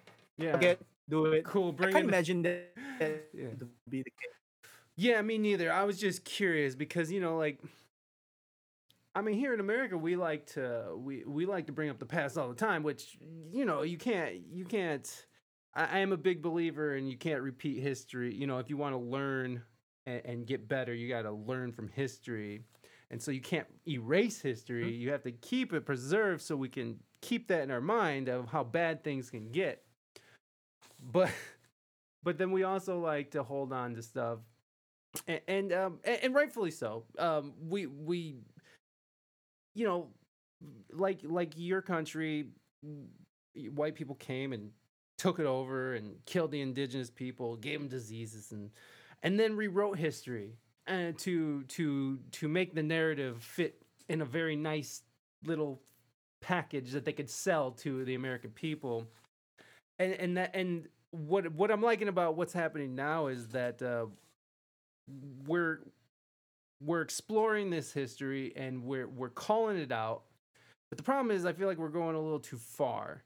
And what we're doing over here is that we're actually like knocking down these statues of, you know, back in the Civil War when people were fighting for slavery. I do think those statues need to get rid of those statues. Like, why are we celebrating these assholes who was trying to divide the country to fight for slavery? Like, that's silly. But then they're trying to tear down, you know, of prominent figures in our history that fought against slavery. Yeah, I saw that. Yeah, so it's very confusing in that matter. So it's just like, I feel like history needs to stay truthful, but I feel like what we've done now is that we're recognizing it, which is good. We should be recognizing the pitfalls and highlighting that so we know not to do them again. But what's happening is that we're going too far the other way now, and we're actually starting to try to erase history again in the name of justice. So, and social justice, which is very confusing to me because I don't know how that really works. How can you erase this history and then try to create this new one and then expect everyone to sort of just be on board with it? It seems to be going a little too far the other way. I mean, you were saying that there's was there, no, actually not. You weren't saying when BLM and that George Floyd incident, when the George Floyd incident happened here and the world sort of started protesting along with us, was Singapore one of those countries that sort of hit the streets too? We didn't hit the streets, but we did put a black square. Oh yeah, right. For in support and stuff. And it fuck up the movement, right? Because people put the wrong hashtag, and people who need crucial information, like, what the fuck is all this black square bullshit? You know? Right. Well, I was just curious if there was a similar movement that started happening in your country, that sort of is addressing some of the same issues that we are. There were a lot of people speaking up about BLM. There were a lot of people speaking up for George Floyd, talking about where you can donate, who you can talk to. Was there a movement that represented the issues in your country and not just America? Did it inspire other movements? Because I know, like, I'm pretty sure it inspired other movements within other countries where they were supporting the BLM, but also speaking out against maybe some of the injustices in their own. So I was just curious if that was sort of something that happened, or was it just sort of we're protesting in support of the American BLM movement? I feel like the people who would also be talking about local issues have already been talking about those issues. And there are a lot of people who have support to BLM and you know, brought in the links and fundraise even wonderful works. But when it comes to things like I say, like the migrant workers who are having so much issues in where they are right now, or racism and homophobia, my country is still a country where if two men were to have sex, technically you can go to jail. Oh, so holy fuck, right? And that's actually from a Victorian law. Oh, Jesus. And the thing is, people don't know. A lot of people, especially the older folks, are like, oh, we need to keep it. This is our Eastern values. Like, no, this is a white man's law. Back in the Victorian era, you don't know shit about law. Yeah. So there are a lot of people who were in support of BLM, but it are not doing enough to talk about what's really happening in their own land. Yeah, that is, I mean, you know, that seems to be like a theme of this conversation has been, you know, sort of taking on other cultures, other histories, and other ideas instead of sort of embracing the local environment. And and I really do like that you make a concerted effort to maintain your roots, man. Like I respect that a lot. And I mean, how many like you said, there's a lot of people out there just trying to leave that all behind, and forget about it. And it is important to maintain and hold on to the thing that makes you you. Um, where when the pandemic hit, what was your what happened in your life as an artist? Like, did everything stop? I know you said that the people, the immigrants had to keep working, but in your field, you're an actor and musician and writer. I was like, did your workflow all just stop too, or were you able to still work? And how? I mean, Okay, so first off, please. yeah, Well, go on, go I on. mean, I guess I should backtrack before that. As like, how far did Singapore go in the shutdown, and then how did that affect your work? Mm, so, firstly, the immigrant workers are not allowed to work right now. Oh I wow. believe, if I'm not, Oh, they they're just shouldn't be not. allowed to work right now. Um, The thing is, right, what makes it scary is that they're now stuck in this like highly dense areas where many of them are yet to be tested, and so they mm, are all basically in an infected zone. So that's where the really the issue is. And when it comes to COVID, uh, I first got the news that it's gotten kind of serious when I was about to come back to Singapore from Malaysia after I mm, did a performance in Malaysia, where all schools were not allowing any outside vendors. So, assembly shows and extracurricular activities, all the kind of stuff is no more. Uh, it kind of came back now but it's a lot in Zoom and whatnot. mm. In person is still not as common. Uh, I think, uh, and theaters are still closed in Singapore. There's not a single theater that's open right now. Wow. So that of course affects me as a theater actor. And having no assembly shows means I couldn't do the more you know regular theater shows as well. Filming was stopped for a number of months as well. A number of months. Thanks for the gifts up. Yeah. Anyway, Oh, thank you, Raina, yeah, for that gift yeah. sub. That is so nice. Thanks. There you go, snooze news. So thank you. So filming has stopped for quite a while. It recently resumed, but with a lot of restrictions, kind of like Hollywood, Mm-hmm. but less strict, a lot less strict. Filming was stopped for a while. Theater is still stopped. At least live theater is stopped. You can't really stop writing, but you like face to face interviews that I do myself sometimes. That is that's only restarted recently as well. So we have had our lockdowns in phases, Mm. and we never call it lockdown because I guess they don't want us to panic. So they call it a circuit breaker. Circuit breaker. The fuck that means. So so yeah, we were on circuit breaker for like a month and a half, 2 months, I can't remember. Mm. And then it became phase one, which is the same damn thing, but in a different name. And we have phase two, which coincided with a, a nationwide election in like 2 weeks' time. I wonder, was that a coincidence? Anyway, so we're still on phase two. Mm. We are still on phase two. And when there's the vaccine and when it's safe to be out, and it will be phase three. And only when phase three is out, then will we have things like live theater and things like that. So for the foreseeable future, there wouldn't be much of an income source for me as a theater actor. I still get it with things like medical role play on Zoom for medical students in universities, maybe corporate role plays, that kind of things that I can still do on Zoom. Mm. A lot of my pre-COVID income is zilch right now. Wow.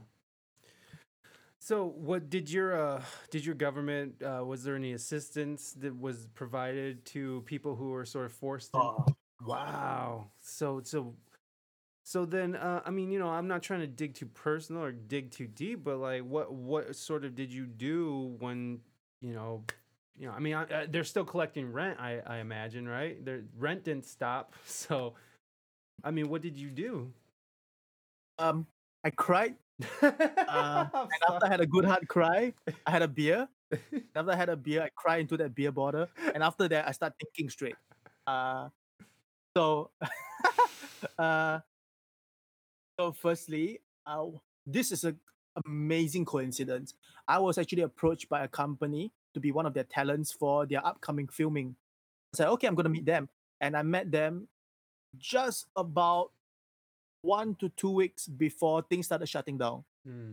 So when they met me, they said, "Hey, we would like to work with you and all that, but as we know, the cases are rising. We have a feeling that filming won't be happening. By the time we will start shooting. But how are you with writing?" I'm like, "Oh, I've written some stuff before. Written for like music publications and stuff like that. I've written." They're like, "Oh, can you show me?" So I show my boss, and he's like, "Oh, I like the way you write. How would you like writing for me while this virus thing is happening?" So right now, my main income comes from writing for this company. Uh, That's tight.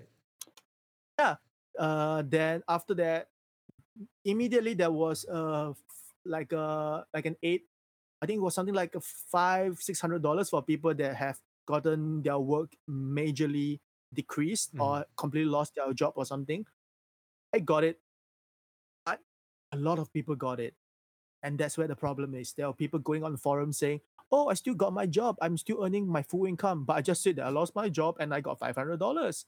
And Mm. people started getting pissed off. So when the second grant were to come, it was um, $3,000 every 3 months for 9 months. So meaning $9,000, Mhm. right?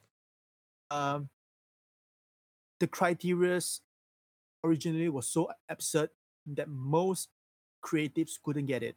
The original, the original credential were things like you have to make all your money through the arts, which, as you might know, it's almost impossible.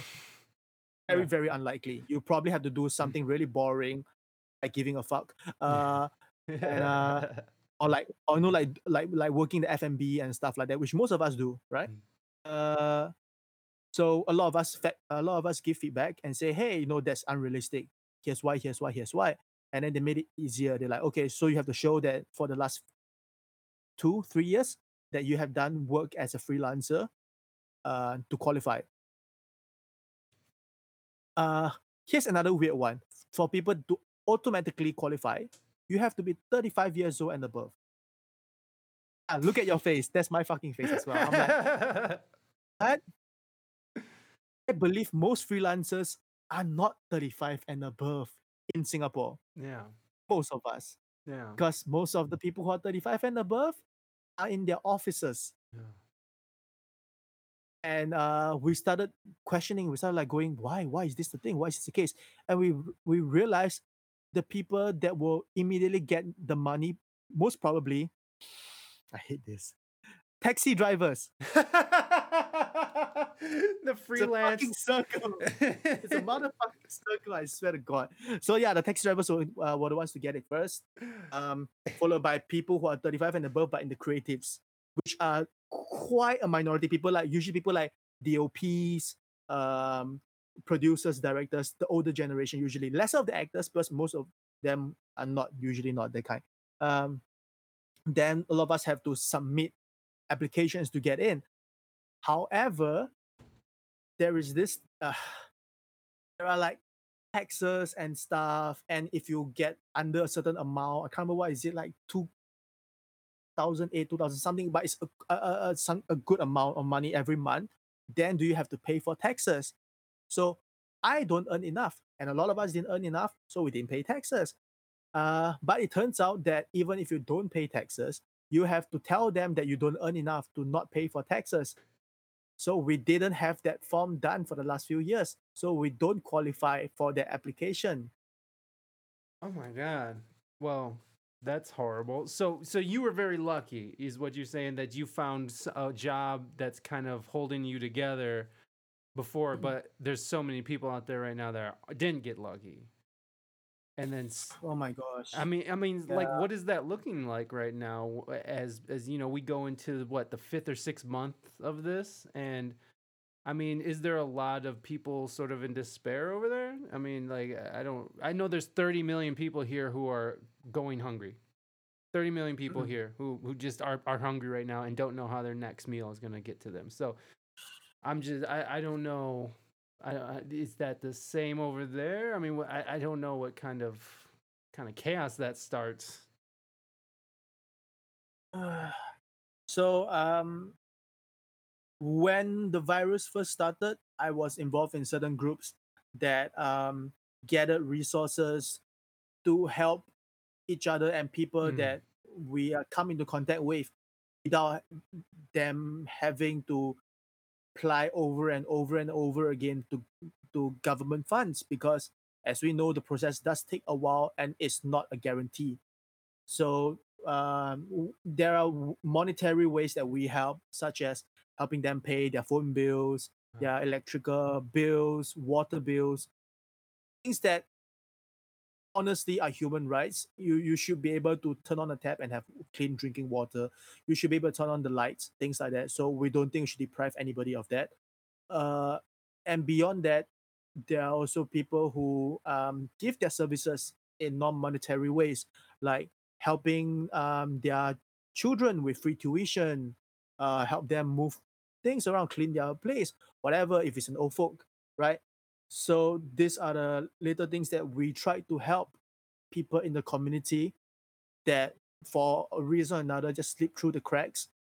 And oddly, being the people that are in most dire needs of immediate help don't get it, because for some of them they don't even know how to send the application, right? And then now they have to send through this and show this text paper and show this and show that. They can't do shit about that.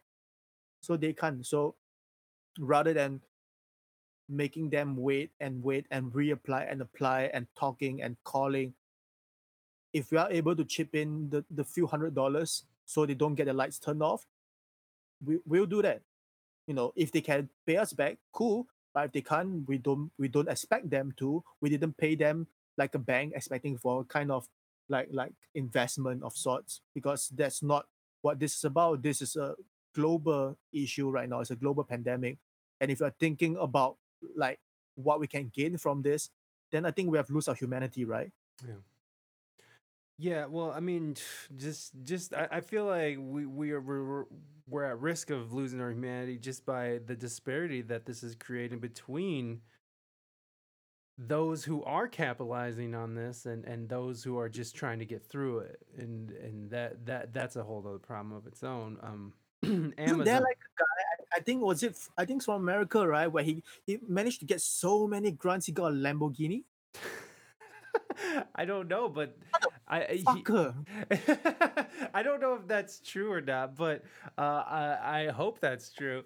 Why do you? Oh no! Fuck that. That's terrible. I'm just Holy joking. shit. No, but what did end up happening is a lot of money that was supposed to be allocated for small businesses ended up going to these huge corporations that put small businesses out of business. And so what ended up happening is we see a lot of prominent politicians, friends, a lot of elite people's friends, companies getting all this money, whereas my friend who is an inventor who got his products into Walmart and into these impossible marketplaces to get into, but he thought of an idea, he created it, he brought it to fruition, he has it, he sold it, and he worked his ass off for it, and he couldn't even get a fucking loan. No, wait. He had to beg for 7 G's. He was asking for 40,000. They gave him 7,000, and he was lucky because his father was well connected. Now, Wow. that was the only reason why he got stuff. Everyone else, fuck you. Like this. So what ended up happening is that we had all this federal money that was supposed to go to help preserve local economies ended up going to a bunch of other rich people to make them more rich. And I don't even have to bring up Amazon's ass. They're like doing just fine through this pandemic. Amazon is killing it. Uh, and yeah, So Bezos is on its way to be a trillionaire. Holy fuck. yeah, man. Yeah, he's the richest man on earth and in history. Like it, Can we even imagine what a trillion looks like?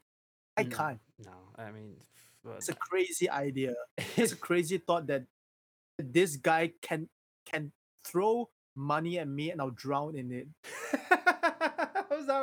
I'd be crushed under the weight of the money he'd throw at me. Right. No, but it is like it does call into question though, like where the disparity that's growing in this, what is that going to make? You know, like people are capitalizing on this pandemic in the best and worst ways, and I mean, what is that going to look like if we can't sort of bring those back into balance, which it's not in balance now, you know, it's just further the disparity between, you know, wealth and poor, and the middle is sort of getting eliminated over here in our country. I don't know, like, is that a similar thing that's sort of happening in your country? I mean, is there, I guess I just don't know too much about Singapore and how it works. Do you see sort of a disparity in class in between wealth and the poor over there, or is the middle class still holding on pretty well over there? I think there's always been a disparity. Right, right. We do have some of the highest paid ministers in the world. So we are speaking something along the lines of 100 a month, which in US dollar is something like $80,000 a month. Whoa. So, and that's a minister. And when it comes to a prime minister, they could go well to $1 million, right? The kind of thing. It's just absolutely mad that this is kind of money that they earn as civil servants. When you know, I genuinely have a belief that if your job is to serve the people, you shouldn't earn anything more than the average person that you're serving for. Mm. That's my take. And I don't think Singapore is capitalizing on the pandemic as much as probably America is. We do okay. The group that really do capitalize it are the food delivery apps. Your Food Pandas and all that shit. Right. Good luck getting it sponsored right now, man. You ain't gonna get sponsored on Food Panda now. Yeah, but all these big ass apps like Food Panda and whatnot, they are making so much fucking money. And I have a friend who I have a mutual friend who had to stop doing the arts and become like a deliverer because they didn't work. And he wrote this whole article about how much they get, how much the restaurants and cafes and stores get, and then how much he gets. The people that get the most are almost always the apps, and then a little less is the people that makes the food, that sells the food, and then the people that delivers the food. But they can do that because they know most of the people who are doing the deliveries right now have just got their ass fired. Immediate job that they can get, since most companies are laying off more and more people. So these fucking major corporations are just leeching on like people's downfall, really. Well, I mean, in that case, though, I mean, don't you think that in the case of like a food delivery service, even though they are connected to this huge corporation and maybe they're not paying their people, but don't you think that that was one of those services that, like, and even with Amazon, I mean, God bless it, as much shit as I talk about Amazon and Bezos on the, I mean, I'm very thankful that it existed because I was able to, put together our streaming equipment, or we're able to get certain goods and services without having to go risk going out into the COVID. So I mean, like there is benefits from it, but I mean, I don't know what, because the economic fallout of this, at least in America, I feel like is gonna be way bigger than than we think, and those companies are going to be just fine, and they might lose some income because you need customers to buy your stuff. And if your customers don't have any money and they're poor and they're starving, they're probably not going to buy your stuff, so everyone's going to feel it, but they'll probably be okay. I guess I'm not. I was just curious on how it's affecting you guys economically, how this pandemic is doing to your country economically, and how people are sort of capitalizing on it, and especially with Amazon. Like I said, I respect that they were able to give me this shit that I need to do this. But then on the other hand, they are also avoiding they get these huge corporate tax breaks that they send their lobbyists into Washington to sort of to sell to these politicians to make policy based on that. So they put up this big front like they're all about about Black Lives Matter and all this shit, but meanwhile they're not really putting back into the system that's paying them by these huge corporate tax cuts that they're afforded. I'm just curious on if that is something that is going to be affecting Singapore in that fashion, where like you have these companies that are just getting so bloated that it sort of wipes out local economies, and which creates a larger disparity between rich and poor. I'm just curious if that kind of thing is happening in Singapore. I know that was a lot, so we could back up if you need me to back up. Okay.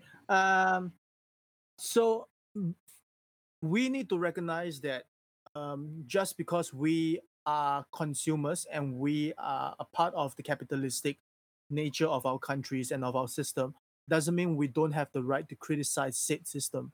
No, you use Amazon and you have the right to say, no, of course I have to buy things and all that, but they're still a piece of shit. Yeah, they treat their workers terrible and all that. Yeah, again, the whole thing about black and white, it doesn't mean that if you buy it, you're in complete belief of what they practices and how they treat their employers and stuff. So when it comes to over here, before phase one, phase two, there were a lot of different industries that were shut down or at least majorly limited. No, of course, the arts like theater and all that, we are still not open. What else? I'm not sure when did it open. I believe it's open. Yeah, it should be open now. But things like psychotherapy, counseling was originally considered non-essential. I'm like, what? Oh wow. And everyone is stuck at home and like going mental with all the news. You're telling us that therapy is not essential. Yeah. And when phase one, I think it was phase one, when things started to reopen slightly, one of the first things that were allowed are salons, haircuts. I'm sure you know a lot about that because you guys got people holding signs, petitioning to get their banks cut. Yeah. Fuck off. Yeah, we do. We do.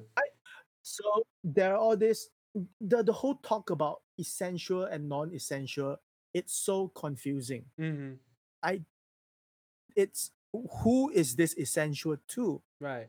Because I believe if the people who are making the decision suffers from a mental condition, or they have children, relatives who have bipolar and all that stuff, they wouldn't think that therapy isn't essential. They'll be like, holy shit, this is the time that we have to make sure everyone gets their mental well-being checked. But the fact that they didn't consider something as quintessential to me as taking care of the people's mental health, it shows how above and just not understanding like how this is affecting people who are getting laid off, who might get laid off, who have to take up two jobs, or who are doing more work for the same pay, because if they stop working they will get laid off, because they are earning 6-7 digits a year. Why would they understand us? Yeah, they're just so Please. As I was going to say quickly, so it always comes down to all these corporations, whether they get to benefit, is all the people making the decisions, whether they benefit from it Hmm. and whether they see the benefit. And if they're so away from the common people, they will never understand. And to them, it's all about the dollar signs. Because someone who is going through like counseling, that is not like as lucrative a business as the oil industry, for example. Right. Why would they give two fucks about someone who is telling someone to take care and not hurt themselves in a safe space? They don't care. It doesn't earn money. Right.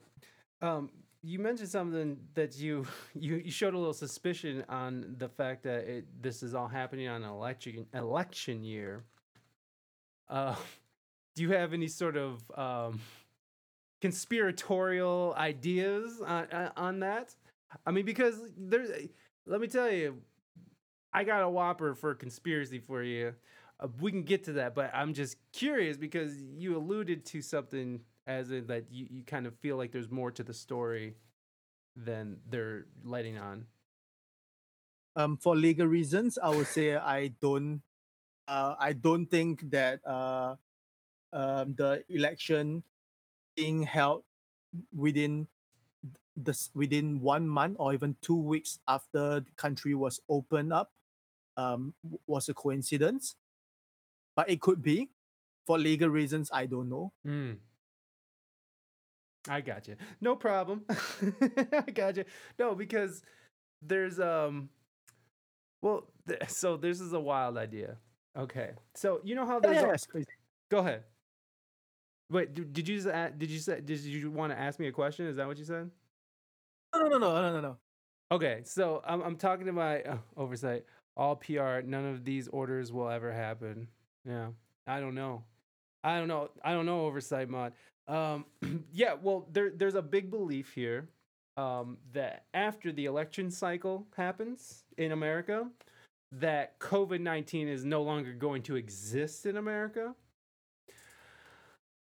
Now, I don't know about that, but I know that this is a real thing. There are people dying. My aunt almost lost her life. You know, like she was on the verge of dying. She was on the breathing machine, and and they say that once they're on the breathing machine, that's the end. So she fought through that, and so I know it's real, and I know it's devastating. Fired all the postmasters to suppress the vote. Well, that's another interesting thing is that in regards to on how contagious and how serious this is, I was talking to a post service, and no one in my city, none of the post office people, and they worked through all of it. All the postal service workers, nobody got one case. So just throwing that out there, not trying to say it's not real, but I don't know. There seems to be some aspects to it that seem to be overblown, and it's amplified by by politics. Is that something that might be happening over there? I don't want to put you in I don't want to pin you down to anything. So, oh yeah, so, Wallace, your cousin died. I'm sorry, man. I'm sorry to hear that, buddy. My friend lost his mom and dad to COVID. Yeah, I mean, so it's real, but then you have all these people who are, protesting because they need to get their bangs cut, and you got people who are saying they're not going to wear a mask because it's taken away their rights, and then and as soon as the election's over, it's not going to matter anyways. I mean, there just seems to be a lot of uncertainty on the severity of it, and so I'm just curious: is that sort of a question that's being asked in your country? Because for us, we shut down everything and everybody's on unemployment, and our economy is shit, even though our GOP or whatever is doing great. We got all these people on unemployment. 40% of small businesses aren't coming back. 30 million people are literally starving. But our GOP is doing great. I'm just wondering, and it's all because we're forced into this lockdown. So I'm just wondering, is that sort of the same feeling over there? This questioning of the severity of our reaction to this pandemic.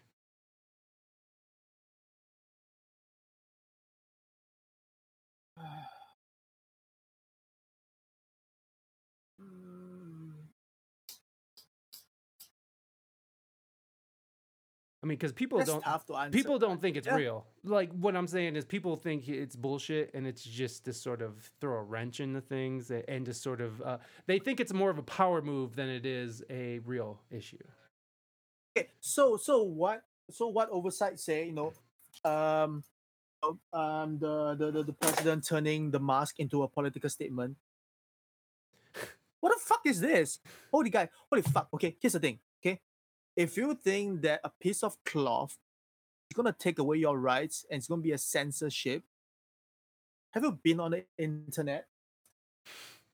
Do you understand how Google works? Thank you for that You sub, understand that Raina. you understand that your life have been living under major like filtering, that the news that you get, algorithms, if you watch a certain news network, chances are on YouTube you'll be being fed by people of that same belief. If you watch something from the left, the algorithm will make you watch things more from the left, or if you're more in the center, you watch something more from the center, more from the right, more from the right. That's why people who watch conspiracy theories will constantly be watching conspiracy theories, because the thing is that these websites want you to stay and want you to be there as long as possible. Yes. So here's the thing. Oh my gosh. Uh I think that um this virus right now, it's there is so much that we don't know and we don't understand. Uh and the longer that we question and we try to go back to normalcy, we won't get it back. The one good reason why we constantly are are delaying, getting back and all that, is because people want to get back there. They want to like take down their masks. They want to be in big major gatherings. Fucking Jake Paul is having like house parties and shit. That's exactly the problem. I think that's exactly the problem. Whether you believe it or not, whether you think it is just a flu, you know, which I will question your IQ by that point. But whether you think it's just a flu, you don't go, oh, it's just a flu, sneeze on my fucking face. Right. No one does that shit. You know what I mean? So even if you were to think it's something as minor as a flu, doesn't it fucking help that you don't want people to sneeze at your face and you don't want to sneeze on other people's face? And if you think that not letting yourself sneeze on other people's face is taking away your rights, then you're selfish. You just don't care about other people. It's that simple. So you would say it's fair to say that in Singapore people took it seriously and that's there people are still taking it seriously except for that celebration for your Founders Day or whatever you called it. I'm sorry. Your National We Day. are legally required to wear a mask, Okay. and generally, almost everyone do it. Thankfully, once what's going on actually works. But with things like the results of the elections, um, the national holidays and stuff, people were still gathering in big groups. So to me is if you want to do something, you got to go do it all the way. Mm. If you want to be like, oh, we got to keep our distance until it's safe to be that way. And I'm sorry, if you want to celebrate the country's birthday and stuff, got to do it with Zoom. Then you can't pick and choose when the virus will be active or not. Yeah. I mean, I don't. It's it's really weird, and of course, America has their own thing where we're number one, we're right, and we're chosen by God Himself, So like, there's just this bravado here that I think we bite ourselves in the ass with it all the time, and we're just, I'm so all about maintaining and preserving our constitutional rights here in America. But man, I don't want to I'm not trying to infect my fellow countrymen. And the thing that I really liked, someone said it. I don't know who said it the other day, but they were saying that remember, maybe it was you that said is remember the mask is for other people, not for you. I think that you might have said that in Raina's chat. It's like remember the fucking Yes, it mask. It's about other people. It's not about you, dummy. It's like get outside yourself. Don't It's not just you in this world. It's not just me existing in a world. It's like all of us having to exist together. We sent 18-year-olds to war. We turned our steel to make tanks. You cannot buy gas on certain weeks to help our fellow man. But Karen needs her nails done and people pulling guns on people at Walmart. Yeah, exactly. And you know what's sad about all that too is that when all this went down in America, we realized how much we've shipped all of our jobs and the stuff that we really needed, like cotton and medicine. We shipped all that shit overseas, which in some aspects that's great because we're lifting the world out of abject poverty. The world has less poverty in it now than it ever has in history. Counter that, we have more slaves, like literal slaves now currently than we ever did in history. So I mean, there's something there. There was But a talk by a medical expert for years in America saying, "Hey, we got to produce our own masks. We got to produce our own medical equipments because when a pandemic does strike, we can't rely on other countries because everyone is going to do things for themselves, and no one listened.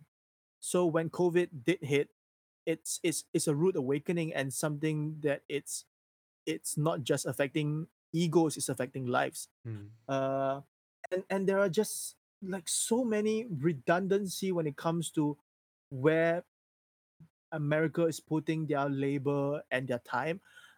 Like you guys are like pouring milk like by the gallons, and just like and there's overproduction and not enough like like a process to make sure that everyone is getting fed, everyone gets like gets their nutrients and stuff, but at the same time we're pouring out the milk, we're throwing away the cheese. But there could be something done. There should be something done. Why are people starving when we can't even sell shit? We can't even sell the things that we produce our own land. mm, yeah. No, it's true, man. It's very true. Why are we out here fucking overproducing and we pay farmers not to grow food? It's I mean it comes down to obviously money. It's obviously always about money. It's always about maintaining power. This interesting idea that me and my friend sort of were talking about is like, are you familiar with the Jeffrey Epstein case here? Jeffrey Epstein, he was He totally killed himself. yeah, yeah. Sure. Thank you, thank you. Okay, thank you. So you're up to date on it. Okay. So get this. This is a far out idea. This is a far out idea. This is totally conspiracy. Back in 1996, in what was it? It was in Brussels. What city is Brussels in, or what country is Brussels in? Ah, Not Bavaria. Jesus. Anyways, in Brussels, in the country that Brussels exists in. Belgium. What? There's a Belgium. Belgium. Thank you. Back in the 90s, there was a huge case that sort of spawned huge protests in the streets that had to do with pedophilia and the elite. Now, they found out that the elite was sort of having this young. They had children. They were raping children. They were fucking torturing young girls. It was disgusting, and it was so gross that this whole country was like so pissed off that they all, like 300,000 people flooded the streets of Brussels, protests everywhere all over the country on like how could we have all these fucking disgusting pedophiles in it. When you look at the history of power, and let's look at two opposite power structures. We got the Seminole Indians in Florida, and and we all know what we think about Florida here. Seminole Indians in Florida, and was it the and the Romans, or was it the Greeks? They existed at the same time, different sides of the country, different, everything different, right? It's just opposite sides of the spectrum on how different they are. But still, in both of these empires, you had fucking kings and the high ups and the people, the ruling class, always had little fuck boys, little kids around them that they could have sex with. And so you have these two opposite sides, right, of power. So that indicates to me that humans, when they come into too much power or so much power they don't know how to handle it, they need something more to sort of satisfy that ever-growing need to fill a power void once that power is in place.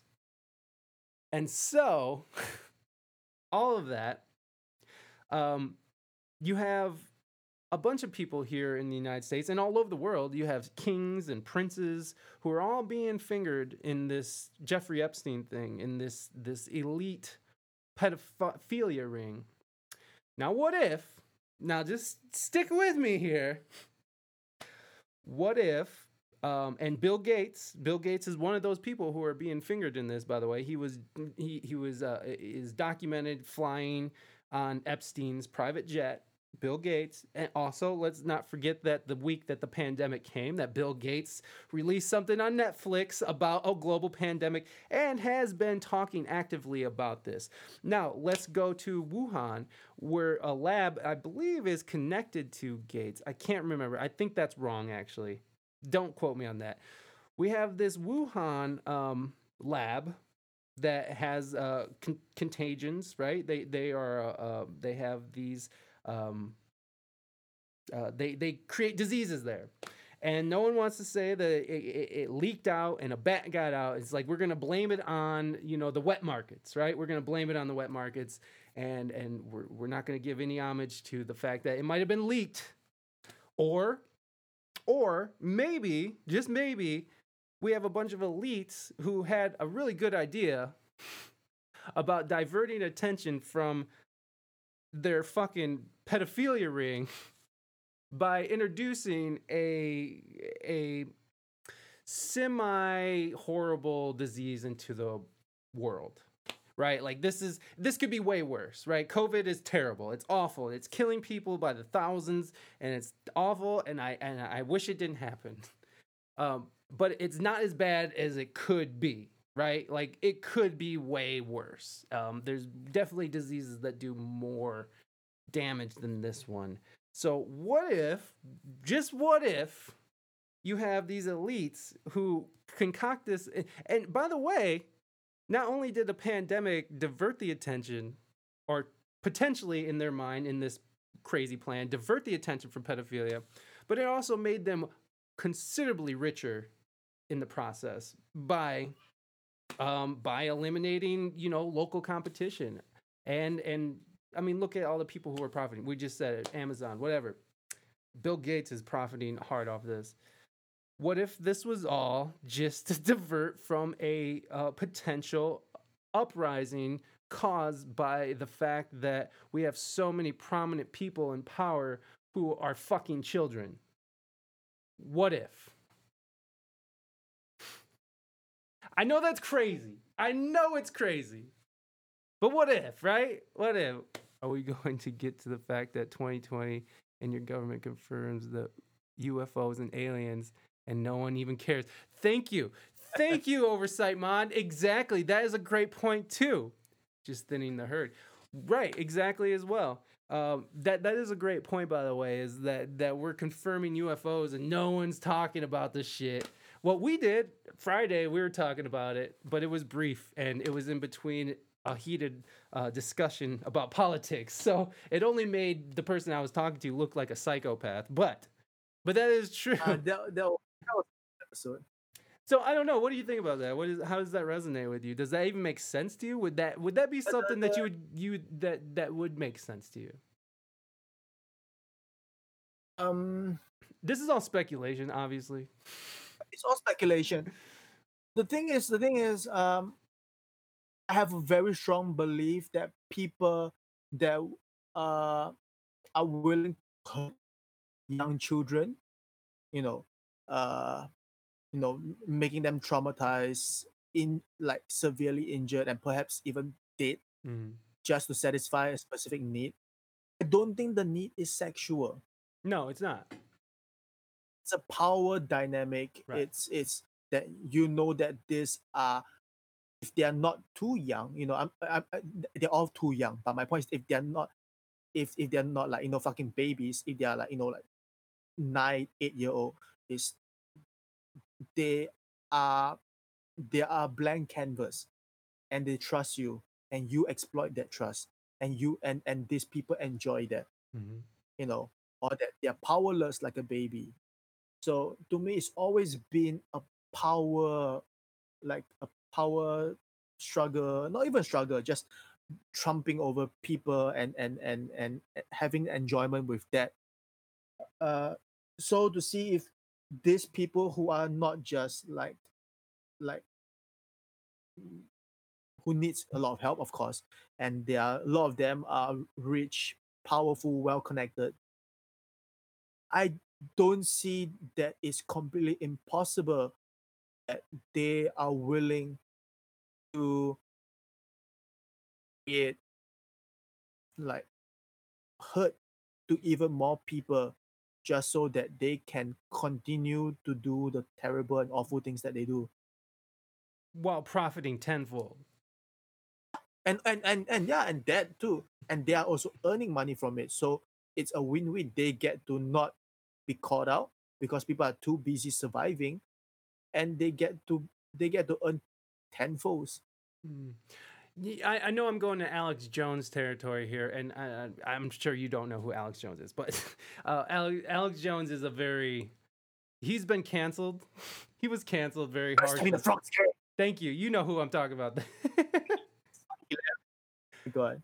I love that you're just so fucking American. It's just so funny to me that, I mean, I guess, in the age of internet and satellite TV, it shouldn't surprise anybody that cultures can be shared like this. But the funny thing about America is that we're not really interested in learning other cultures. We're not really interested in that. It's just like we'll take it, we'll absorb it, and we'll make it our own. But like we're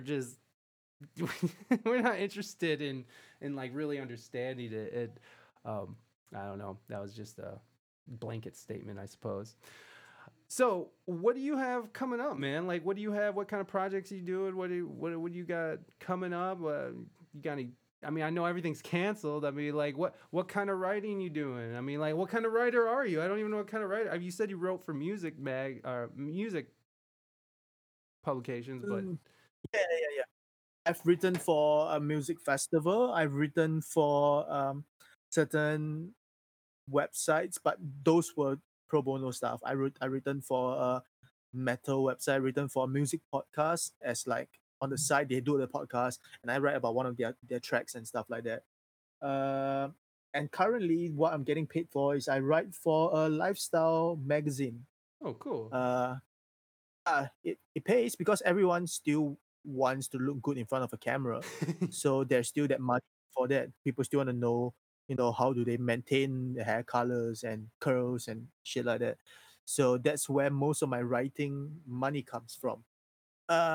Recently I just appeared in a radio series, Oh, podcast I series, like listened a to radio it. play. I didn't understand a fucking word you guys were saying, but I liked it. I liked that. I liked the sound effects, and I liked that when the door opened, the bell rang, and that it paints a very vivid picture of what's happening. Yeah, You know what I mean? that was good. But then after that, I The don't know what the fuck you guys were saying. so that thing, I originally met the director and the team back in like early March, I believe. And the original plan was for it to be a micro movie, Mhm. like a 40 minutes long movie. And we were so excited. We're like, oh my God, the script is great. This can be da da da da da. COVID came, so it couldn't happen. So I thought that it would either be scrapped or we have to wait until the thing is over. Then they contacted me. I mean, or rather, I contacted them because they put another casting call and said the lady in the story had a great speaking voice. Yeah, Who? Raina really Oh, liked yeah, her yeah. voice. She's Yeah, like, her her voice voice is is so great. calm. I like it. Her voice. I don't know her personally, but nice voice. Uh, so to work with the virus and all the social distancing and whatnot, they changed it to a radio play, Mm. and that was great. I got to play a character who has level 2 autism, Mhm. and it was really tough because if it was in a film media, there's more like signifiers, like the physicality and all that stuff, little ticks and all that stuff. But when all I have is my voice and my character is primarily non-vocal, holy shit! Plus social distancing, I couldn't be on a live setting where I could hear the other characters and I respond accordingly. Mm. So there's kind of like a preamp of what I think they will be doing, and like giving different versions, a little less, a little more, a different variation, just to hope that when they edit, they could find the one that matches best. So yeah, that's my radio play that I did recently. Love Lamarck. Uh, Wait, so how uh, did you get over that barrier then? I don't know if you just explained that, but like, how did you get past that barrier of not having the visual aspect to work with? Like, you don't have your body, you don't have your ticks. How did you get past that? What were some of the things that you did to get past that? I To still indicate that you were, physically, oh, you were still physically go on. doing things. Well, I was still physically doing but it. I'm saying, since it was a radio play or a podcast now, how do you convey that you're autistic without the physicality? Maybe I missed it in what you Uh, were saying. yeah. Um, Again, I think it's so important to say that autism isn't one thing. Mm. So the very first thing is when I got the script, when I met the director online, and we talk and all that stuff, even in the booth itself, is I'm constantly checking things like, okay, so what are my triggers? What am I more sensitive to? What am I less sensitive to? What's my background? Did I went through special education because I'm autistic, or did I not have education, or did I go through regular school? Was I successfully integrated into the regular school? How was it? What was it? And things like I had a discussion with my director about the 6 levels of a meltdown. Things like I can't remember what is it, regular, stimulated, meltdown, reassembly and stuff, and start over. There's 6 points. I can't remember all 6, but even on the booth, when I'm going through a certain line, and I don't have many lines. Like I have very little lines for a 9-minute show.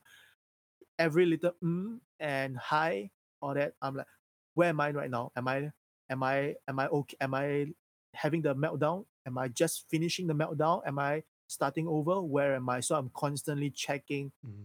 the progress, and I did my research, and I make sure that with a voice and the with the limitations that I have, that I could show to the audience, and and to the autistic people community, that I was not willing, and I did not portray a caricature, and I did my best to show that this is a guy who has this kind of family, and he's going through this kind of situation, and this is how he would go through it. This is not someone without autism, like watching one show about of a character with autism and saying that's autism. That's my key, Mm. because there is so little representation, and mine being a level 2, which is, like, level 1 is what people consider Asperger's, where a lot of them go through normal school and whatnot. Level 2 are less verbal. Level 3, a lot of them will require a lifetime worth of, like, assistance. Mm-hmm.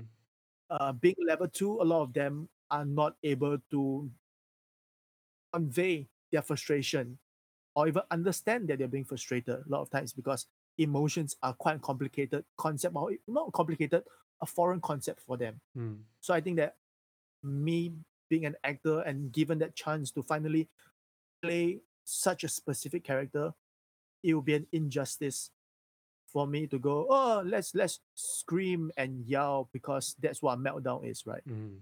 Yeah. Yeah. That's acting is just so intensive. Like it's too exhausting to me. It's like Raina, she started acting, just a few years ago, just like 3, I think. It's so I seen the process of it, and it's just, man, it's I'm okay with just hitting buttons and hitting strings and staying silent. That's my best. That's how I do things. Well, Boone, I really do appreciate you coming on the show. I appreciate you talking in depth about how, what it's like to sort of just be over there in another country, because I am just a dipshit American who, like, it's so funny how much I talk shit about how Americans can be so bravado and just be okay with being ignorant and shit, but then, like, I still have that notion inside of me as well. I still am like, yeah, America's number one, even though I know that we're quickly falling, and it's very sad. Oh, thank you for the claps.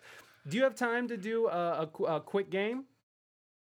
Sure. Oh, before that, should I just talk about my upcoming stuff? Please. So I'm sorry I cut you off. Please. No, it's important because most of my stuff here I'm going to talk about is not much money behind it, if there's ever. So one thing that I'm doing is called Revolting Bodies. Oh, yes. I'm working Revolting Bodies. It's a body positivity, multimedia, multidisciplinary work that I'm doing with people all over the world. Singapore, UK, France. I believe these are 3 countries. Great stuff, lovely, exciting. I did a few podcasts with them already. I'm hoping to do more work with other mediums with it if I'm able to. So that's Revolting Bodies. Recent-ish, I was in this compilation album called Dead Nazis Everywhere, where I did a track called 1916 by Catatonia. Important track came from this conversation I have with people, or rather people having online and whatnot, about people need to shut the fuck up about Black Lives Matter. It's been so long. It's been 400 years. Slaves. Rah, rah, rah, rah, rah. And I'm like, yo, if I just Google real quick, in 1916, white people murdered a black young man, like by tying him on a tree, burning him and taking his body parts and taking photographs and selling as postcards. Jesse Washington, and that's been just slightly over 100 years, And people are saying like, oh no, people who talk about BLM slavery, they should just move on. No, this is not that long. It's still going on in ways that it may not be as obvious, but it's still going on. So that track was very, very important to me. Wait, can you say the name of that again? Jesse Washington. I will type it out in the chats as well. Yeah, I know the links are blocked on chat, but if you no worries. But if you put it Jesse Washington. Okay, Jesse. That's the the one from 1916. Oh no! So the name of of the album, yeah, sure. of the compilation, because I'm gonna pull it up so people can see it. Sure. It's called Dead Nazis Everywhere. Dead Nazis Everywhere, which is noxious upsurge. So with this record, all digital sales would go to Emancipate North Carolina. Lovely. There are also physical albums of it on cassettes, on CDs. But if you really want to support making sure that there is education of people who are discriminated, helping people to get out of to pay for bail because they were in the protests and whatnot, please consider buying the album on digital. All proceeds will go to such a wonderful cause. So that is Dead Nazis Everywhere. Dead Nazis Everywhere, which is a very, very, very it's a good title. It's funny. Mine's Catatonia. It's like 24, 25, something along that line. Yeah, that's what I was looking for. I was gonna play a little bit just so they can get an idea of what we're talking about here. Oh, there you are. I'm gonna play a little bit so you guys get an idea. Oh boy. Putting me on blast here. So this is Boone. This is Catatonia. His AKA Catatonia. Real soft. Is it louder on the? There you It- go. I'm only gonna play a little bit of it if you don't mind. Yeah, sure. But I'll put the full length on the video. Okay, hold on. Let me pause this here. Anyways, Sure. so it's noises, protests, and we were talking about that earlier about the reasonings behind the noise music and stuff, and of course the reason behind this album as well. And I also wanted to pull up Revolting Bodies. This is Revolting Bodies. This is their Instagram. I'll make sure I put everything in the Discord so you guys can go click on it and just have fun with it. Can one of my mods drop the Discord just so if anybody wants to jump in there, they can. And so, okay. Anyways, I just wanted to show that so everybody could get a picture. And then what else you got, bud? Right now we are looking for we're applying for a grant. We're waiting for the results. If we do get it, then we get to pay the performers more. But we are doing a Zoom theater performance. At the way the show would go, it's heavily dependent on the audience decisions. That's as far as I will go. Yeah, because like the show will unfold as it develops. Gotcha. And in a way, I don't know what will happen because it depends every night on what the audience goes with it, Oh, which is the exciting part. Oh, okay. So you get. Oh, hold on. You can't even see my face. So it's like it's like a choose your own adventure type of thing. Like people Yeah, get to so there'll sort be of like pick the outcome of a situation. yeah, there'll be like voting. There will be a peanut gallery.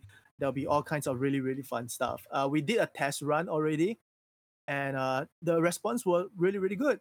Now we just gotta wait. If we get the grant, then we have to polish it so we do not lose that grant as well. But if not, then we will put it out anyway because we are really proud of that work. That's awesome, man. Is that what you were? Is that what you were doing when? I think Raina was trying to keep us up until like 2 a.m. or something. Is that the thing you're doing? I'm totally down to check it out. Totally more rock. Yeah. I will turn down my notifications oversight mod. My bad. I'm still getting used to the notifications and shit.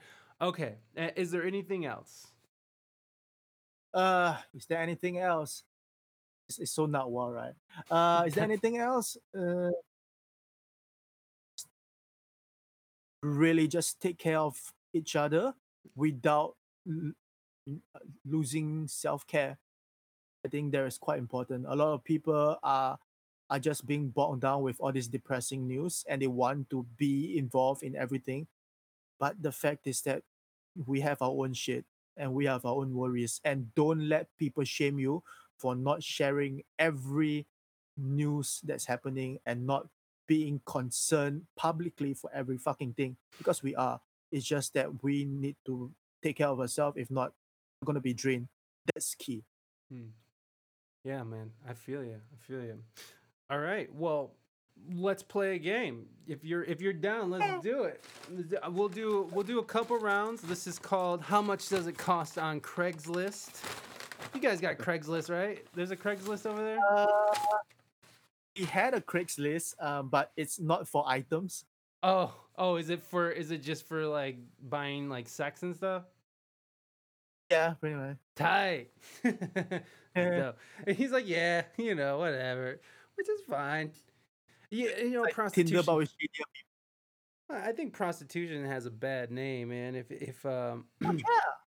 Yeah. because well, I mean, if it was done in a safe manner, then who gives a shit? Like if a woman or a dude or whatever you want to call yourself, if they're wanting to go out there and they want to sell their ass for some money, then that's fine. That's their prerogative. But the problem is that when it's illegal, it's like you drive it underground and then you have unsafe sex practices. We're spreading diseases. Women or the prostitutes are being beaten, murdered, raped, whatever, because no one gives a fuck.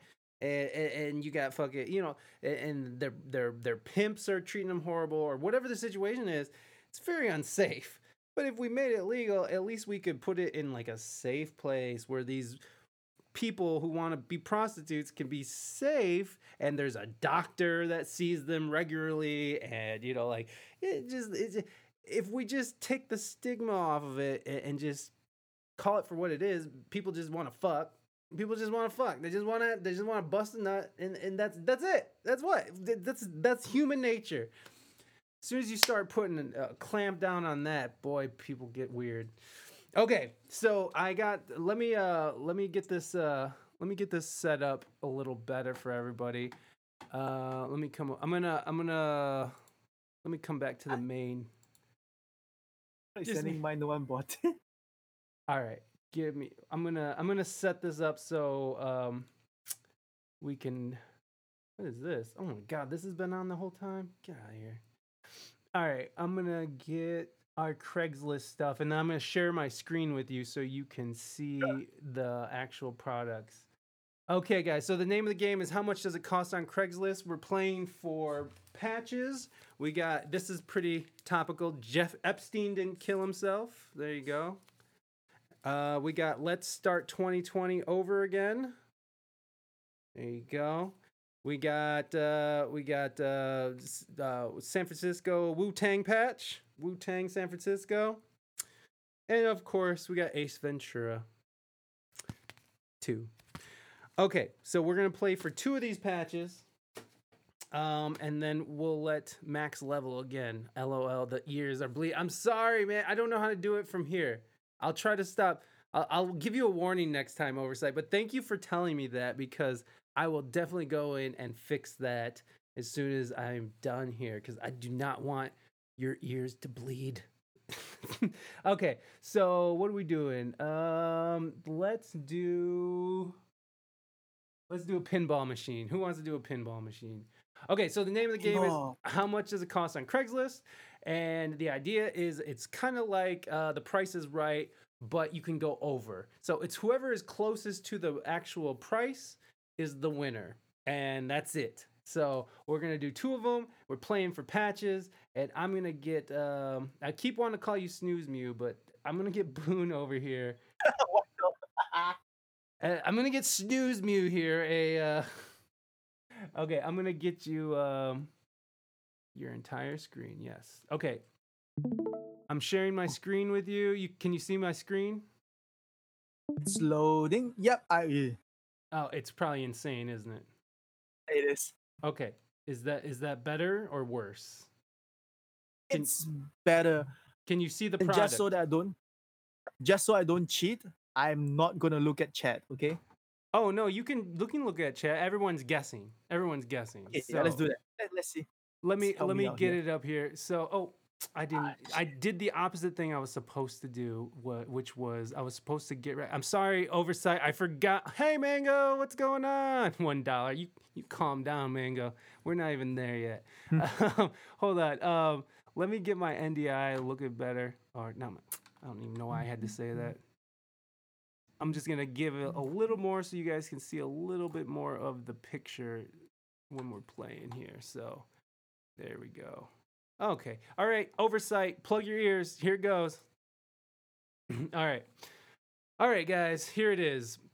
It's Indiana Jones Pinball Machine. Indiana Jones Pinball Machine, or Pinball Stern 2008, has LEDs installed and rubbers were replaced approximately a year ago. Very good condition. Everything works. Lowball offers will be ignored, so do not even try to lowball this fool. All right. Go ahead, guys. Drop it in the chat. How much do you think this item costs on Craigslist? I don't know where it's out of. I think this is out of Miami, Florida. Mango says $67.29. What do you think? Oh, you know what? Since you're on chat, Boone, just drop it in chat how much you think this is in American dollars. Ooh, 3,000. Snooze Mew. Rain of Mystique says 28. I think that this guy knows what he's doing because he's talking about like the technical stuff and whatnot. And I think 3,000 will make enough sense that people might consider. That I think this guy is serious because I see another pinball machine next to it as well. wait, is that Mango? Are you changing? Are you trying to change your bid? Because once you, which I should always start. Once it's in the chat, that's it. There's no going back. So once it's in the chat, there's no going back, folks. I should have opened with that. My bad. I should have told y'all that once it's in the chat. My first one was a joke. Oh, 672. This is true, by the way. I love pinball. I absolutely love pinball. I don't know about the prices of one, but I love playing them. I have like pinball games on my computer. I love playing. The most recent one that I really like was the Beatles pinball. Oh, that's so fun. Right. That one is so fun. I was seeing if I could see you. No, we can't see him. Sorry, everybody. We can't see our guest too. My bad. Only the pinball. Only pinball matters here. Okay. Let me. That looks terrible. Let me fix this. Okay. Oversight mod. Plug your ears. Here it goes. Fresh. Okay. The dollar doesn't count. Okay. That doesn't count. I don't know what she's talking about. No reduce. Oh, as in, I oh. shouldn't be putting the dollar sign on it. Oh no, Is that what you mean? it's totally fine. I think I don't know what she's talking about, and I don't think she's talking about you at all. So it's all good. We're gonna get our answer here. All right, guys. Let's see. We got all our oops, that's not it. Okay, actual retail price. Oh, I forgot to put the fucking drum roll on here. Gosh darn it. Actual retail price on Craigslist. $3,800. Mighty. I think you took. Who put $10,000? Yeah. Spice Saucy Chicken Nugget. You put $10,000. Get out of here. Thank you for that single bit. Thank you very much, Saucy. I appreciate it. So Mighty. Send that thing in the oversight. I appreciate that. I appreciate that too. Wait a minute, Wallace. What did you put? I put 3,800. Wallace, you just change it. Wallace, you just change your shit. You made me think I missed it. I was like, wait, did Wallace do that? Oh, okay. Wallace, you fucking with me. You're fucking with me. Okay. All right. Mighty, you know the drill. Whisper me your address. All right, we're moving on. One more. We're going to do one more. And then we're going to let Snooze Mew on his way. I'm just going to call you Snooze Mew. It's easier. All right. Oh, no. I just gave away the answer. Never mind. We're not doing that one. Damn it. Okay. I guess we're doing old tile. Oh, do you guys want to do oil painting or old tile? Oil painting. Or how about you, Boone? Oil painting or old tile? Oil painting. Okay. We're going to do the oil painting. Here we go. Now, this is out of Blissfield, Michigan, which I didn't know where the last one was out of. But in Michigan, it's a shitty little town in Michigan. It's small. It's a drive-through town. So it's not like Miami where everything's overpriced. So I'm just giving you that. Just take it into consideration. This is a T. Fillins large oil painting. Flawless condition. Flawless. Absolutely mint condition, ready to go from my home to yours. I'll even deliver within reason. Okay, so there you go, folks. The T. Fillins painting. I don't even know who the fuck that guy is. Drop that in the chat. How much do you think this oil painting is worth in crappy little town Michigan?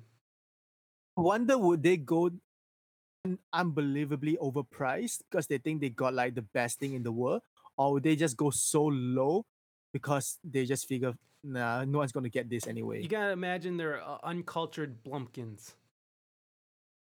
I'm sorry. But you know, like some people, Just kidding. you know, like how when I know what you said.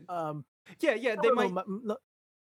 Go ahead. How people would bring like old Beatles records to record shop and go, oh, this is worth $1,000, right? Right. It could be that as well, I'm thinking. Yeah, totally. It could be. I mean, like, who the fuck is T. Fillins? I've never heard T. Fillins. I mean, that could be their grandfather. I think I'm going to go that route. Okay. Fair. It's fair. Let's say he goes for something like this. Yeah. 82. Oh, look at you. Okay, okay. Is that Just everybody? size. Saucy, you want to get in on Yes. this? Give it to the guest. Oh, Mighty Mighty says that she wants you to have the patch. So, Snooze Mew, when we are done, Mighty, mighty. you can drop me a mailing address, and I will mail anywhere in the world, folks. I don't care where it's at. Anywhere in the world, I'll mail the patch. So, okay, we got our answers.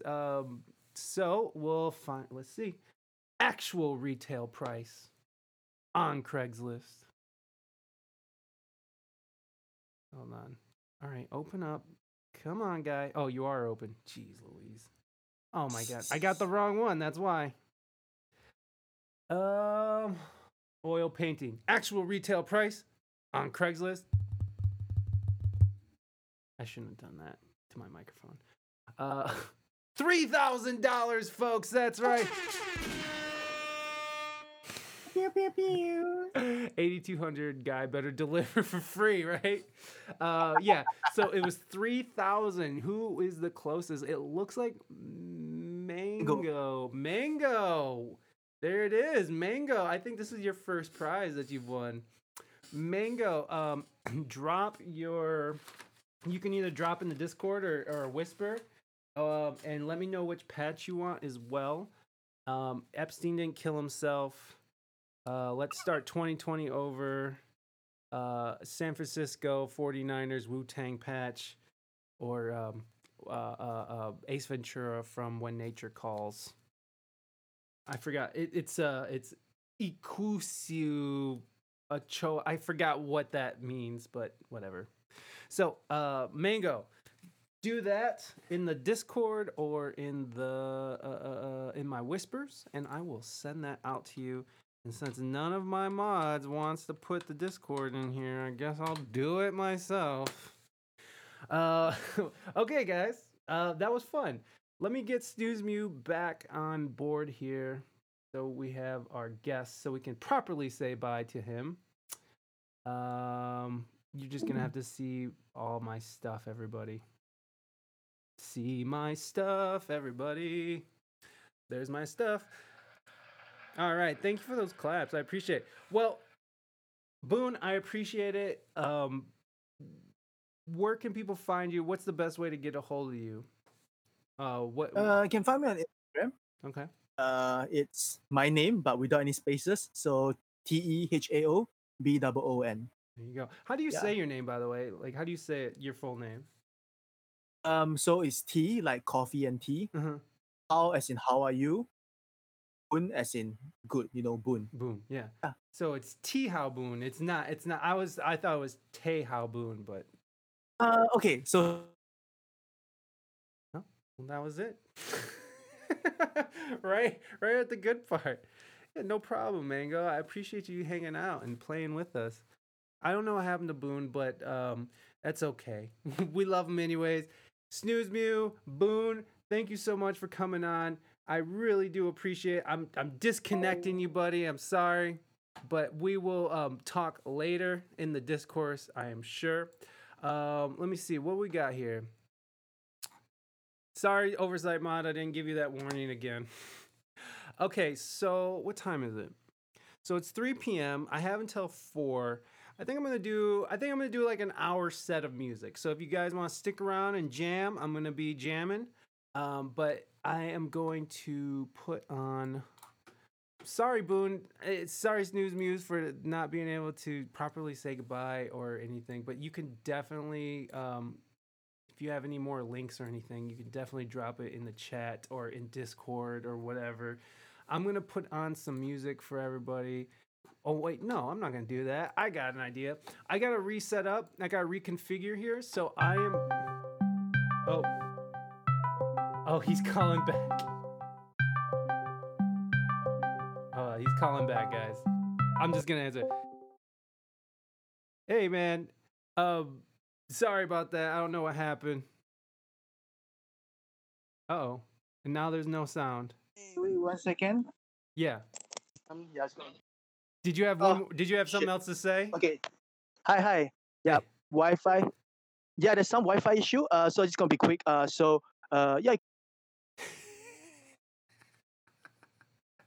Snooze Mute. Fine. I'm gonna leave it open. So anytime, yeah, go ahead. Yep. Okay, here we go. Okay, so I'm on Instagram. You can find me on at Thehaobon, Tehaobon. Yeah, that's where you can find me. Really, hit me up, talk to me. I'm bored. Talk to him. Just talk to him, please.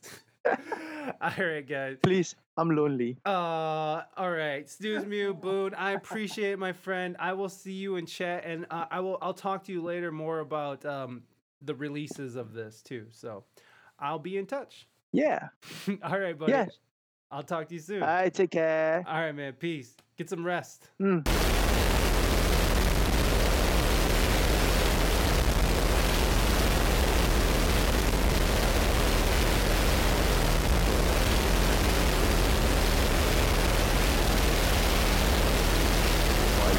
farmer that he worked for was found dead.